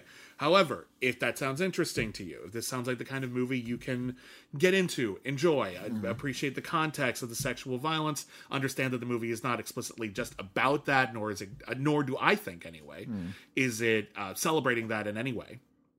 It's seen as a horrible thing. And I think you'll see a film that treats sexuality very interestingly. Yeah. And a movie that is funny, a lot of it, and is a movie that's actually kind of sweet in some ways. It's just this odd hodgepodge that doesn't exist in the world of any other film except maybe the films of Russ Meyer or maybe Radley Metzger. I have a Radley Metzger film on my runners-up list, by the way. Yeah. Oh, speaking of horny directors, there's Radley Metzger. Oh, yeah.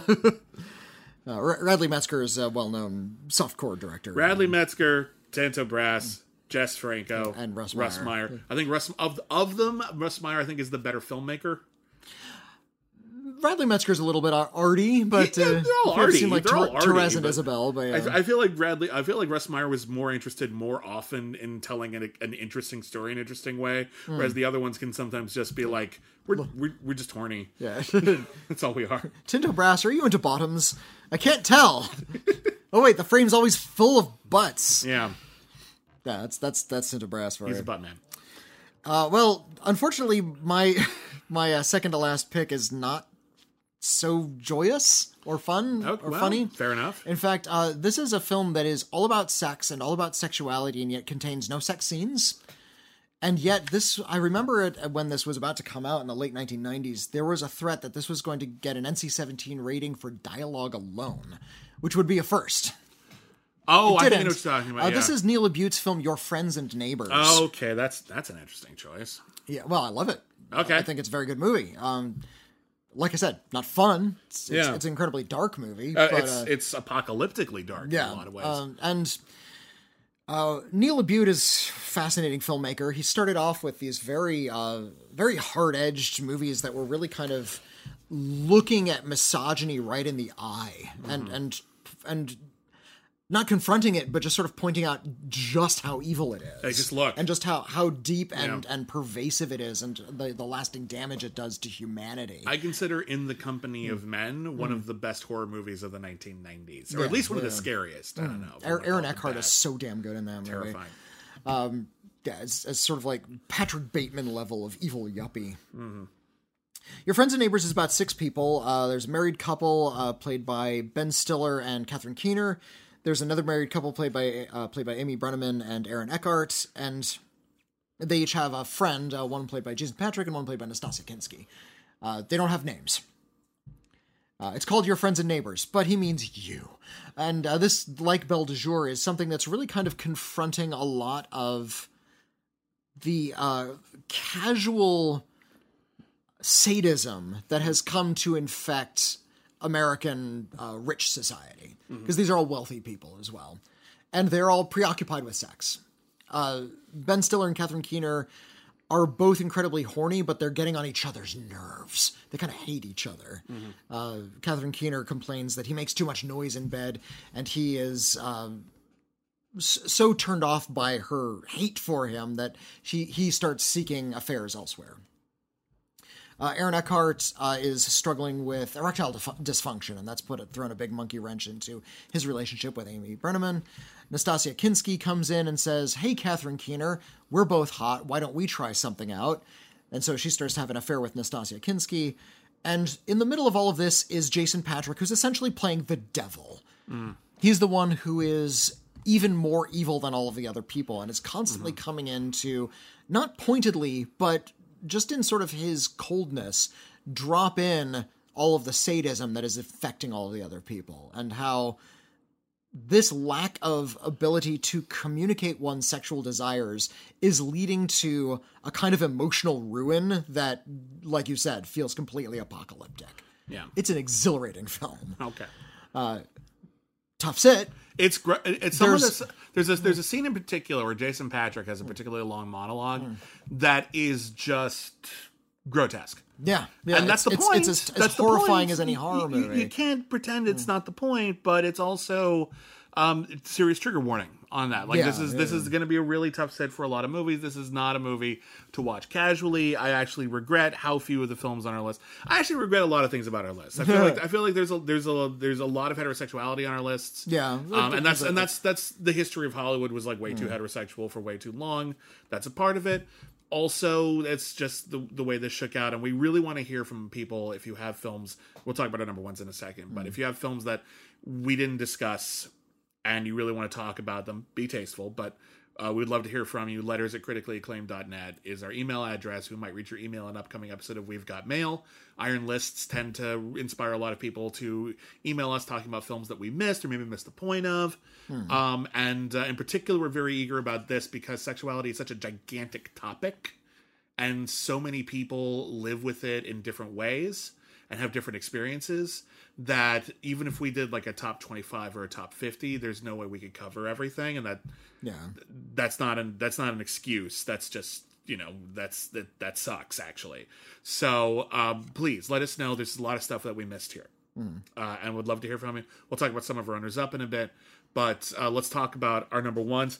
And you mentioned before we recorded this that one of the bit films on your list didn't have any sex in it. It was just dialogue about sex. Yeah, and that's Your Friends and Neighbors. No, and I realize now what you meant. And I remember thinking to myself, do we have the same number one? And I realized that now that we don't. Okay. Because there's a film that is actually from 1950. Ah, okay. That is explicitly about sexuality. It doesn't show anything graphic, but it is about sex. And perhaps because it is French, it is allowed to tackle the subject more directly. This movie, when it was released, was censored in New York City.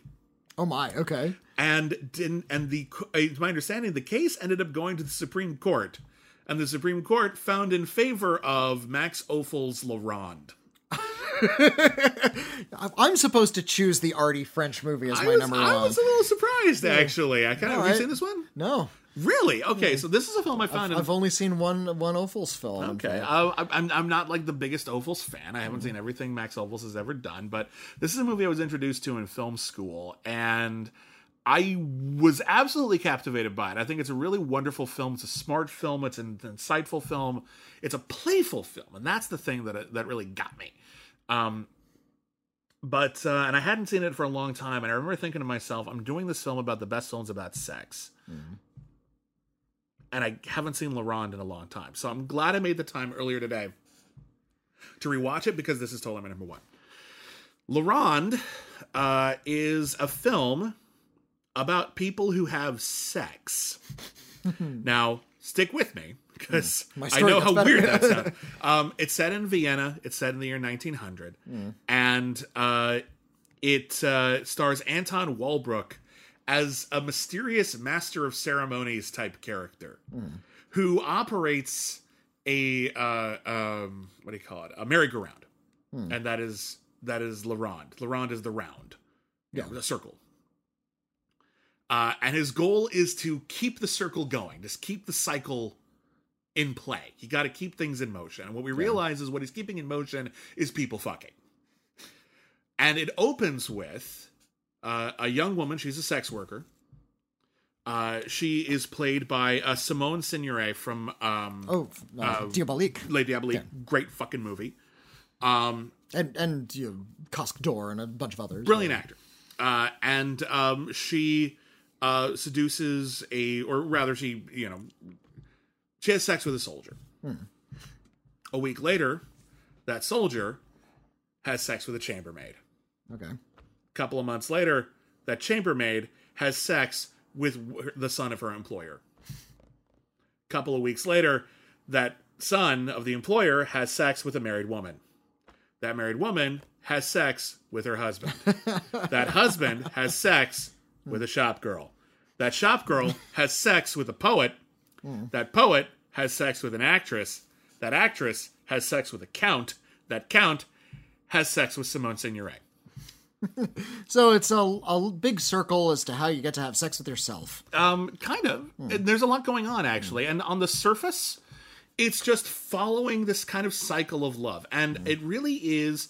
Some of these people are like playful, enjoying themselves, having great sex. Some people are, not having the sex that they want, or they're in loveless marriages or whatever. But it's all portrayed as this is life. Life has sex in it in La Ronde. And there's fate, there's machinations, there's twists and turns, but basically everyone is looking for a connection. And in this case, the connection is sexuality. It's also a story about class and the way that even though society seems to be rigidly divided by class, and look at the characters we have here. We have a soldier. We have a sex worker. We have a chambermaid. We have a rich son of a rich man. We have a rich man. We have the wife of a rich man. We have a shop girl. We have a fancy schmancy poet. We have a famous actress. And we have literally royalty, a count. They're all doing the exact same thing. They're all united by this base human physical impulse. So it's very humanizing of the entire experience and saying that, like, regardless of whatever different experiences you have, whatever different situation you have, we're all seeking these connections. Yeah. It's also about sexually transmitted infection. I was about to say, you're describing this as like the lyrics to the Tom Lehrer song, I Got It From Agnes. Yeah. No, that's true. And that's part of it as well. Where there's also, on top of being this very pointed, insightful story about class divides, on top of being this kind of atypically weird, sprawling ensemble rom-com, this is also a story about how when people have sex with each other, they're also being part of like this kind of weird physical community. And where, like, if you want to say to yourself, the first person in this film has, I don't know, herpes. Then the next person gets it. And then they give it to the next person. They give it to the next person. And eventually, it comes all the way around in a circle and everyone's got it. It's actually, and the movie argues that's not even that big a fucking deal.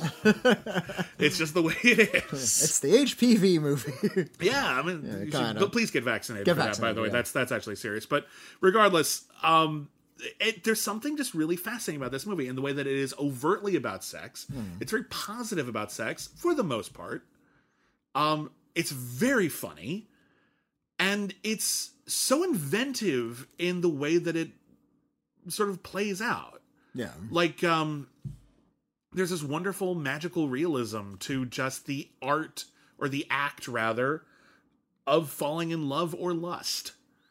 And how that is something that, again, whether you're a sexual person or not a sexual person, the way that we connect to other people is an important binding force in the human experience.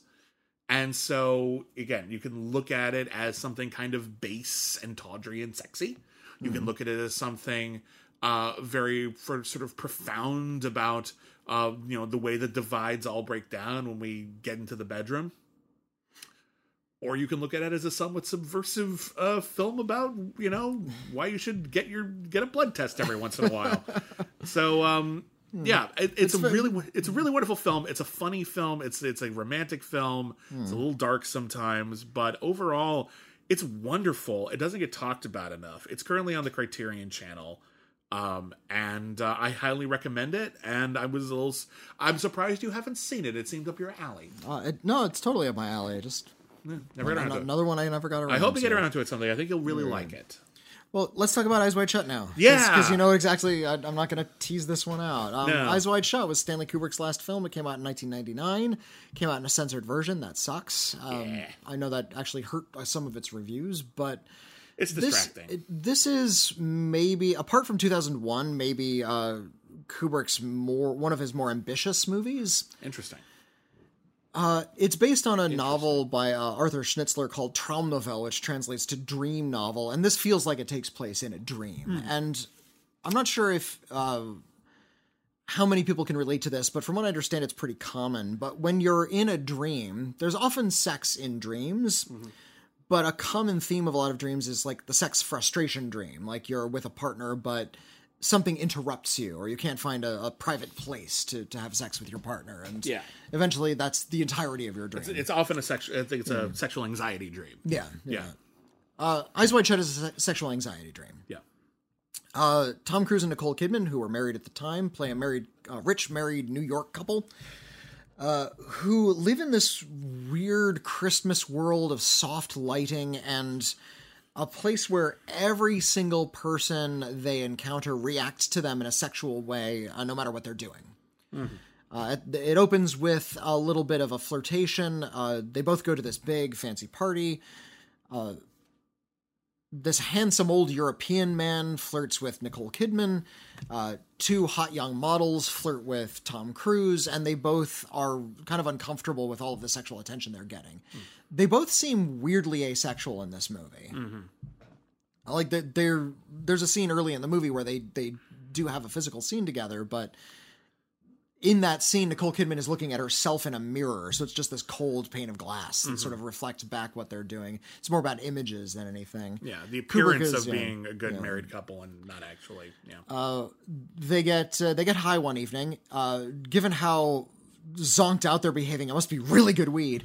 But they when they're high, Nicole Kidman reveals that she once had this really intense fantasy about leaving her husband and her child on a whim just because she saw a really hot soldier in a lobby. Yeah, that's it. They didn't do anything. Yeah. They just saw him. just She saw was it so and- turned on by him that she says, if he had come up to me and said, leave your husband, I would have done it.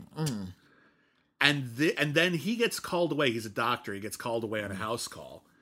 And he ends up wandering the streets of New York. It's actually Britain and not very well disguised, but it looks fine. It's a dream. Who cares? But like he ends up wandering the streets of New York. Everyone responds to him sexually. None of the sexual encounters go well. Some of them go catastrophically, horrifyingly wrong. Well, And- his first stop is he's called away because one of his patients has died. Yeah, And he goes to comfort the wife, and the wife comes on to him. yeah. Says, I'm so glad you came. It's like, and while they're in the room with the dead husband, she tries making out with him. Yeah, he's not into it. No, this is too weird. Your dead husband is right there. Yeah. He ends up talking to a sex worker who's actually really interesting and interested. And he's interested too, but he talks himself out of it. He has a really uncomfortable encounter with Lily Sobieski, whose father doesn't mind. Well, before that, did I miss one? Well, he wanders the streets. There's like a group of like frat boys yeah. who throw some slurs his way, which is like another sort of a form of sexual assault that he encounters. Yeah. And he ends up wandering into a jazz club and runs into an old colleague of his. And the colleague says, I'm going to invite you to... Well, I'm not going to invite you, but... I'm going to tell you about one of my gigs as a piano player is I wear a blindfold and play music at these, like, in these mansions where they have these really bizarre orgies. And Tom Cruise says, well, I mean, I gotta go, right? I'm intrigued. Yeah. And so he gives him all of these details. He says you gotta get a costume and a mask. And it's where he goes to the costume shop that he runs into. Oh, yeah. I got the timing wrong. Yeah. But he ends up going to this orgy, and the orgy was this huge point of contention where everyone's like, this is going to be the hottest scene ever. And it has to have, like, they had to, like, digitally put... like people in the cloaked foreground figures in the to foreground, like just yeah. hide the sexuality so that it could possibly get an R rating and be released in theaters. It's clunky. Kubrick agreed to it, so you can't really say that they were like, shitting Yeah. on his vision, but it's clunky and it doesn't work. And see the official version if you can. It's just a better film. But like regardless, the orgy. Again, this is a dream. This is an anxiety dream where everything is sexual, subtextually or directly. Everything is bad. Every sexual thing is either something he doesn't want to do, or is extremely uncomfortable with, or it doesn't work out. And then he finally gets to an orgy, and the orgy is soulless. Yeah, everyone's wearing masks. There's Yeah. no passion. The way they instigate No one's having everything is fun, this weird sort of ritual where, like, there's a lot of nude women there, but they're not. It's very robotic. Yeah. Everything's very mechanical. And then he ends up being like humiliated in front of everyone there. He's forced to take his mask off and everything. And then at the end of the night, he revisits a lot of the places that he had been. Or the next day. Sorry, at the end of the night. Like the end of... I'm sorry, the next day. That's what I meant. The night ended, the day begins. The next day, he ends up revisiting a lot of where he had been. And he realizes that all of his like near-miss sexual encounters were worse than he thought. And he actually dodged bullets. For him, And it turns out the orgy, there were like really important people there, and he doesn't want to know any more details. And also a woman who like stood up for him actually might have been murdered by them. And he's just completely wrecked. And all of this is because he couldn't handle the idea of his wife being sexually interested in anyone else other than him. That's it. If he could have just been cool with that, he would have gone right home, and he would have said, like, "It's so weird. This guy died, and his daughter came on to me, and it was really uncomfortable." And then that would have been their night. Oh. No, he had to make this shit all about him. This weird kind of journey of sexual insecurity. What I find really fascinating about Eyes Wide Shut, I think it does get the way you dream about sex perfect. Yeah. That kind of sexual... Your mileage is going to vary. I suppose but, but it speaks to us. This resembles types of like sexual anxiety dreams that I've had personally. I think he's tapping into something maybe universal. And also that we have sexual insecurities even if we're not having sex. Yeah. They're still informing our actions and our thoughts. A lot of our sexual insecurities and a lot of our panic about sex come from all of these other constructs that are all around sex. And the last line of dialogue kind of puts a button on that. Oh, yeah. Yeah, it's about cutting through the clutter. Yeah, cut through the clutter. I'm not going to say what the last line is, but the last word of the movie is the F word. Yeah. And that's really significant. And how all of this stupid clutter we have about class and the way we relate to people is all just this dreamy haze that circles around this act that we just kind of need to shed off this planet-sized weight and just get to it. Yeah. I feel like Stanley Kubrick is making a plea for just being a little bit more frank and straightforward about sexuality rather than allowing ourselves to go down these ego-driven anxiety trips. It's an excellent piece of work. It's a beautiful piece of art. Like I said, I think it's covering a lot of ground, even for Kubrick, who is, really interested in a lot of emotional and psychological complexity. Kubrick has also always been accused of being a very cold filmmaker, and this is a very cold movie. It's not about how sex is fun. Nobody behaves really in a very human fashion, except for maybe Sidney Pollack, who plays a friend of Tom Cruise. Yeah. But yeah, Tom Cruise and Nicole Kidman are actually really well cast in this material because I feel like Tom Cruise more than Nicole Kidman project a little bit more, and we talked about this recently, a movie star quality more than sort of like an actual quality. Yeah. I feel like the characters they're playing are these sort of blank avatars of themselves as movie star constructs. A really telling note of that is their last name in the film is Harford, not Hartford. Harford. And Kubrick came to that because he was like, who's the most American actor? Harrison Ford. They're named Hereford. Yeah, and so the idea is they're supposed to be this sort of stand-in for like movie star Americanness. And they project this kind of cardboard cutout quality by design. That's part of the movie, which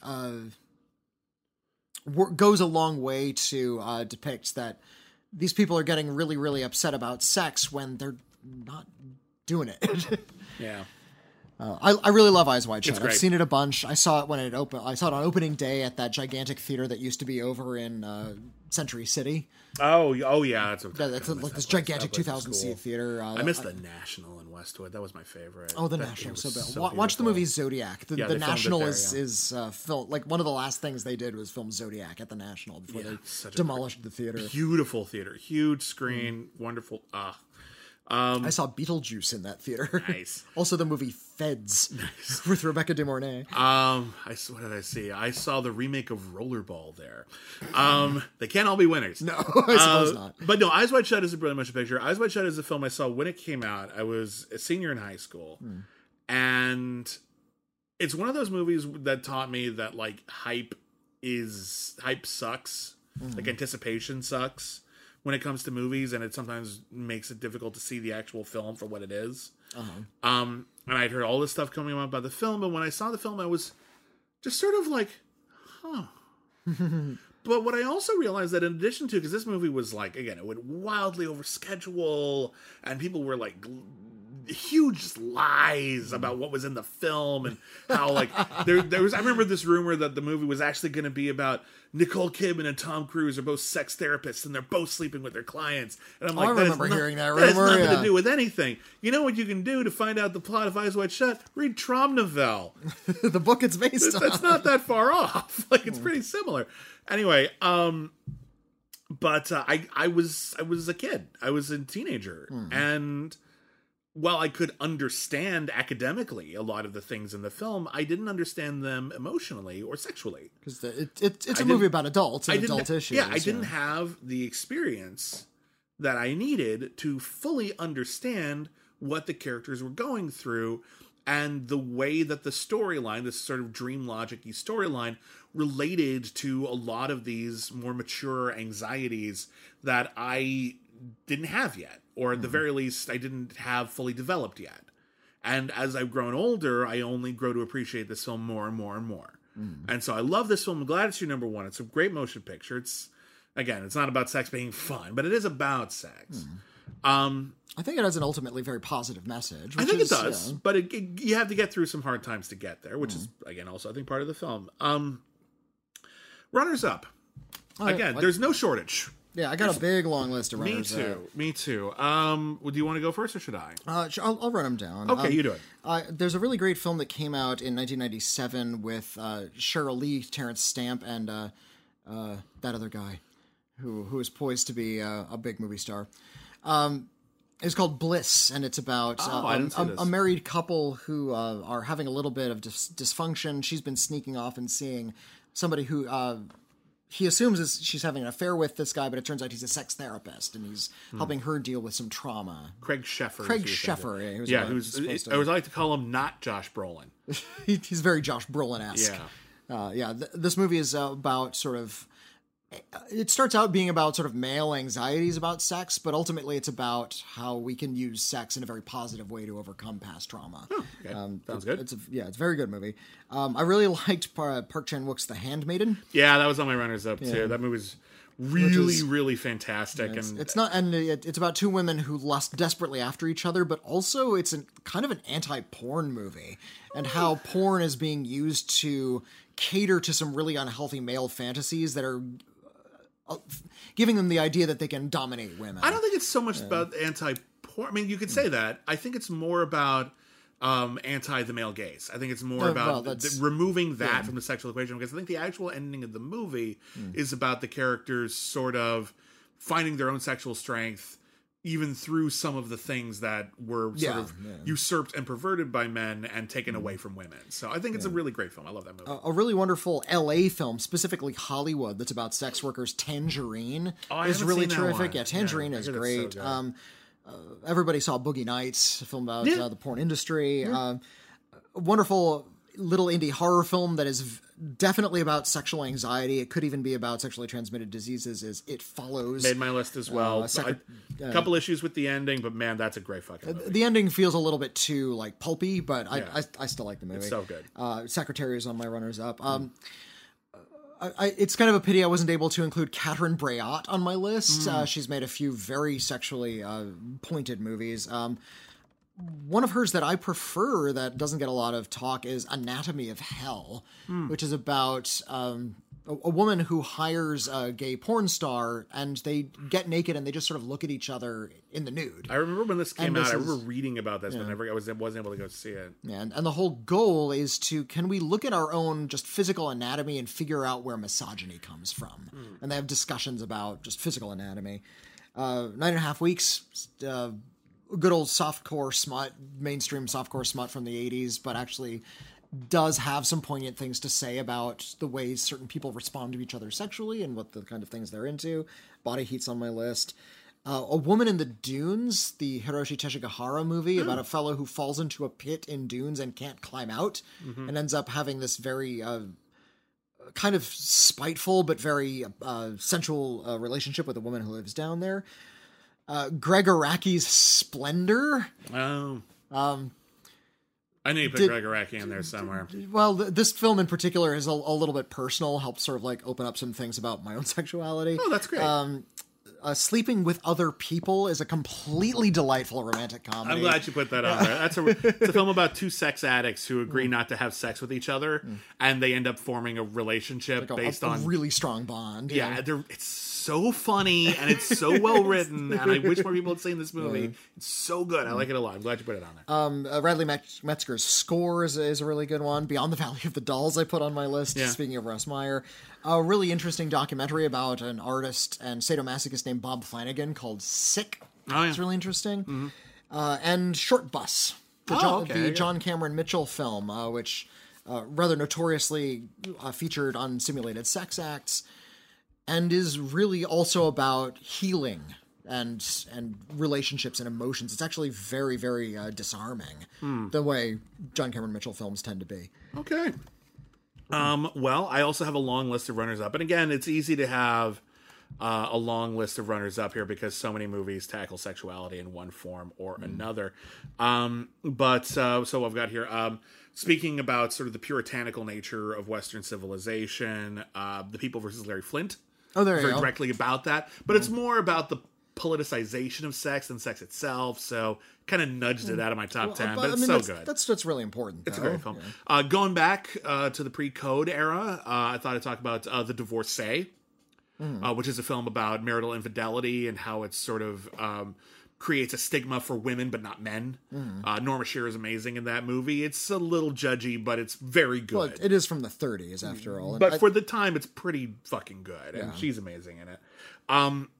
A movie about sexual kink that goes horribly wrong and forces someone to re-examine their entire life and all of their trauma in order to survive is Gerald's Game.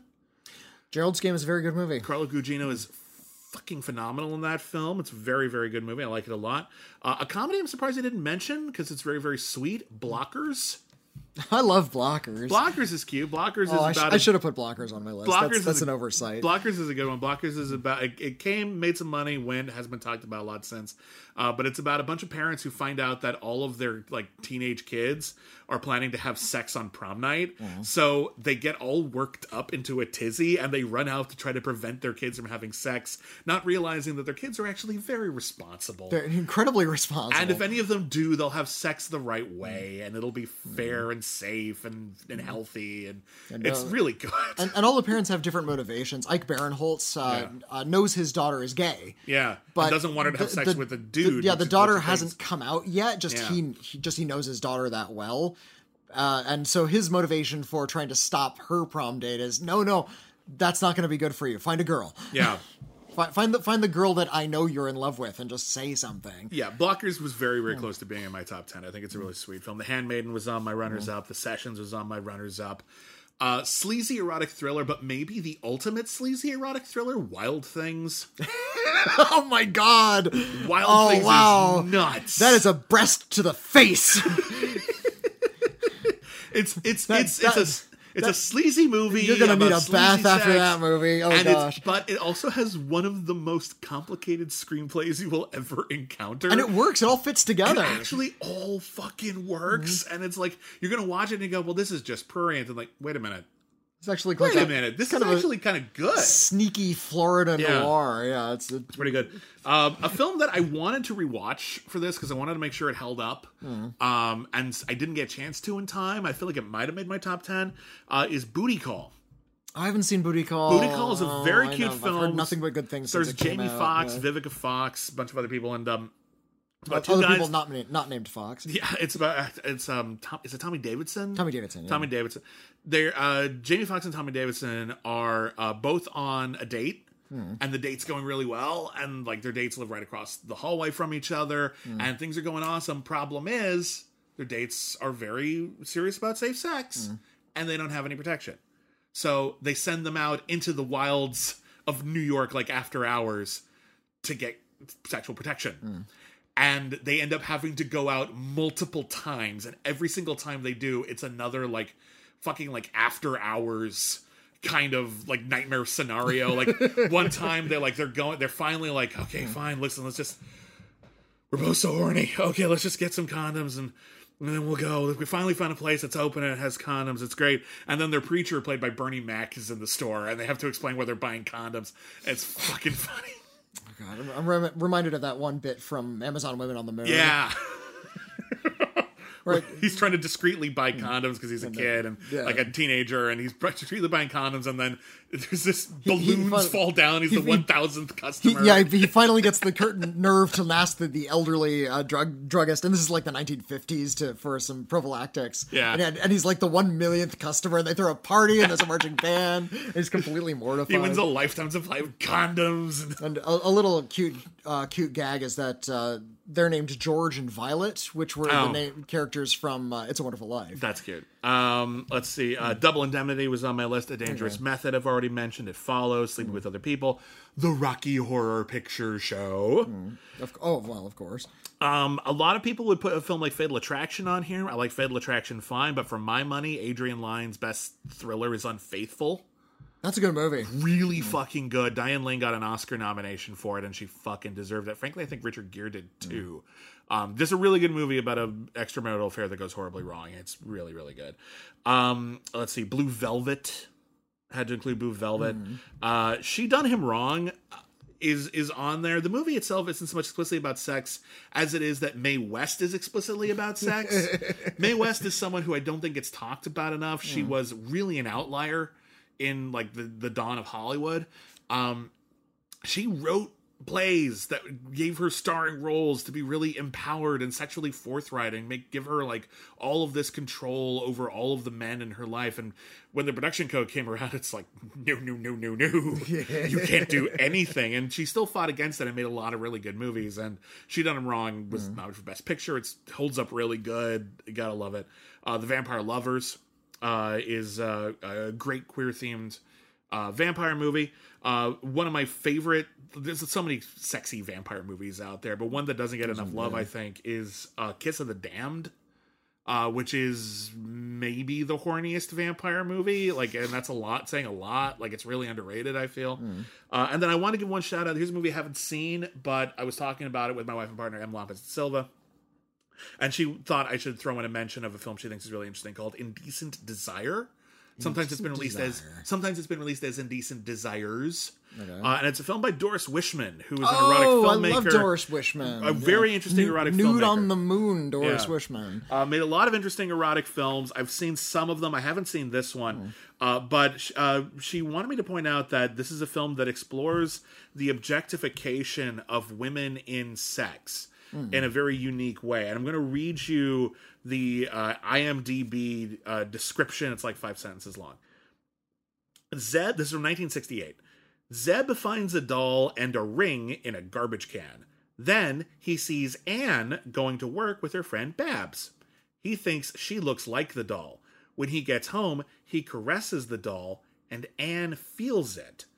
When Zeb finds out about Anne's fiance Tom, he gets really mad, burns the doll, and starts like abusing it, and Anne starts thinking she's losing her mind. And it's about how male objectification actually affects women.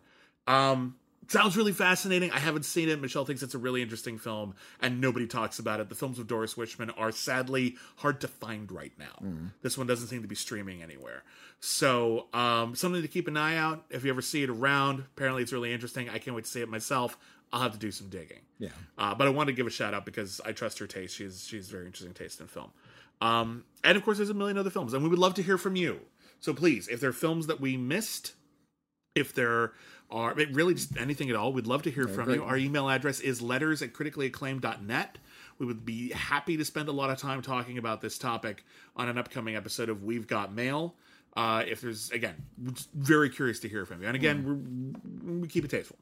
But at the least the conversation. Obviously, the films don't have to be, but we need to, we don't want to be weird about it. And of course, we're on Twitter at Critic Acclaim. I'm at William Bibiani. I'm at Whitney Seibel. And we have a Patreon, patreon.com/critically acclaimed network, where we have a ton of exclusive content and where you can vote for future episodes of various shows, including this one. And again, this is a monthly show. And we'll have another Iron List next month because it takes a long time to put these together.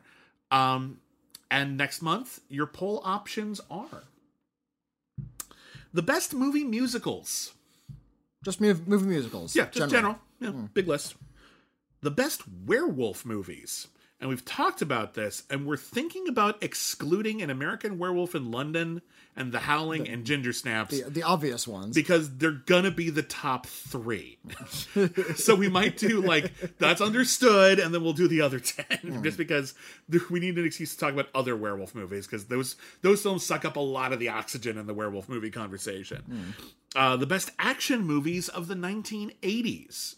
Which is a little bit more my wheelhouse than Whitney's, but I'm very curious to see what he'd come up with. And then the best non-superhero comic book movies.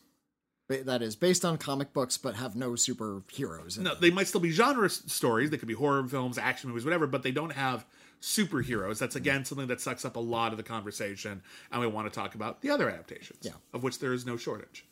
So, again, that poll will be up shortly after this episode premieres, within 24 hours of it. And we look forward to seeing what you vote for, and we will be thrilled to put together that Iron List next month. So thank you, everybody, once again. That's the list. And until next month, the list is closed.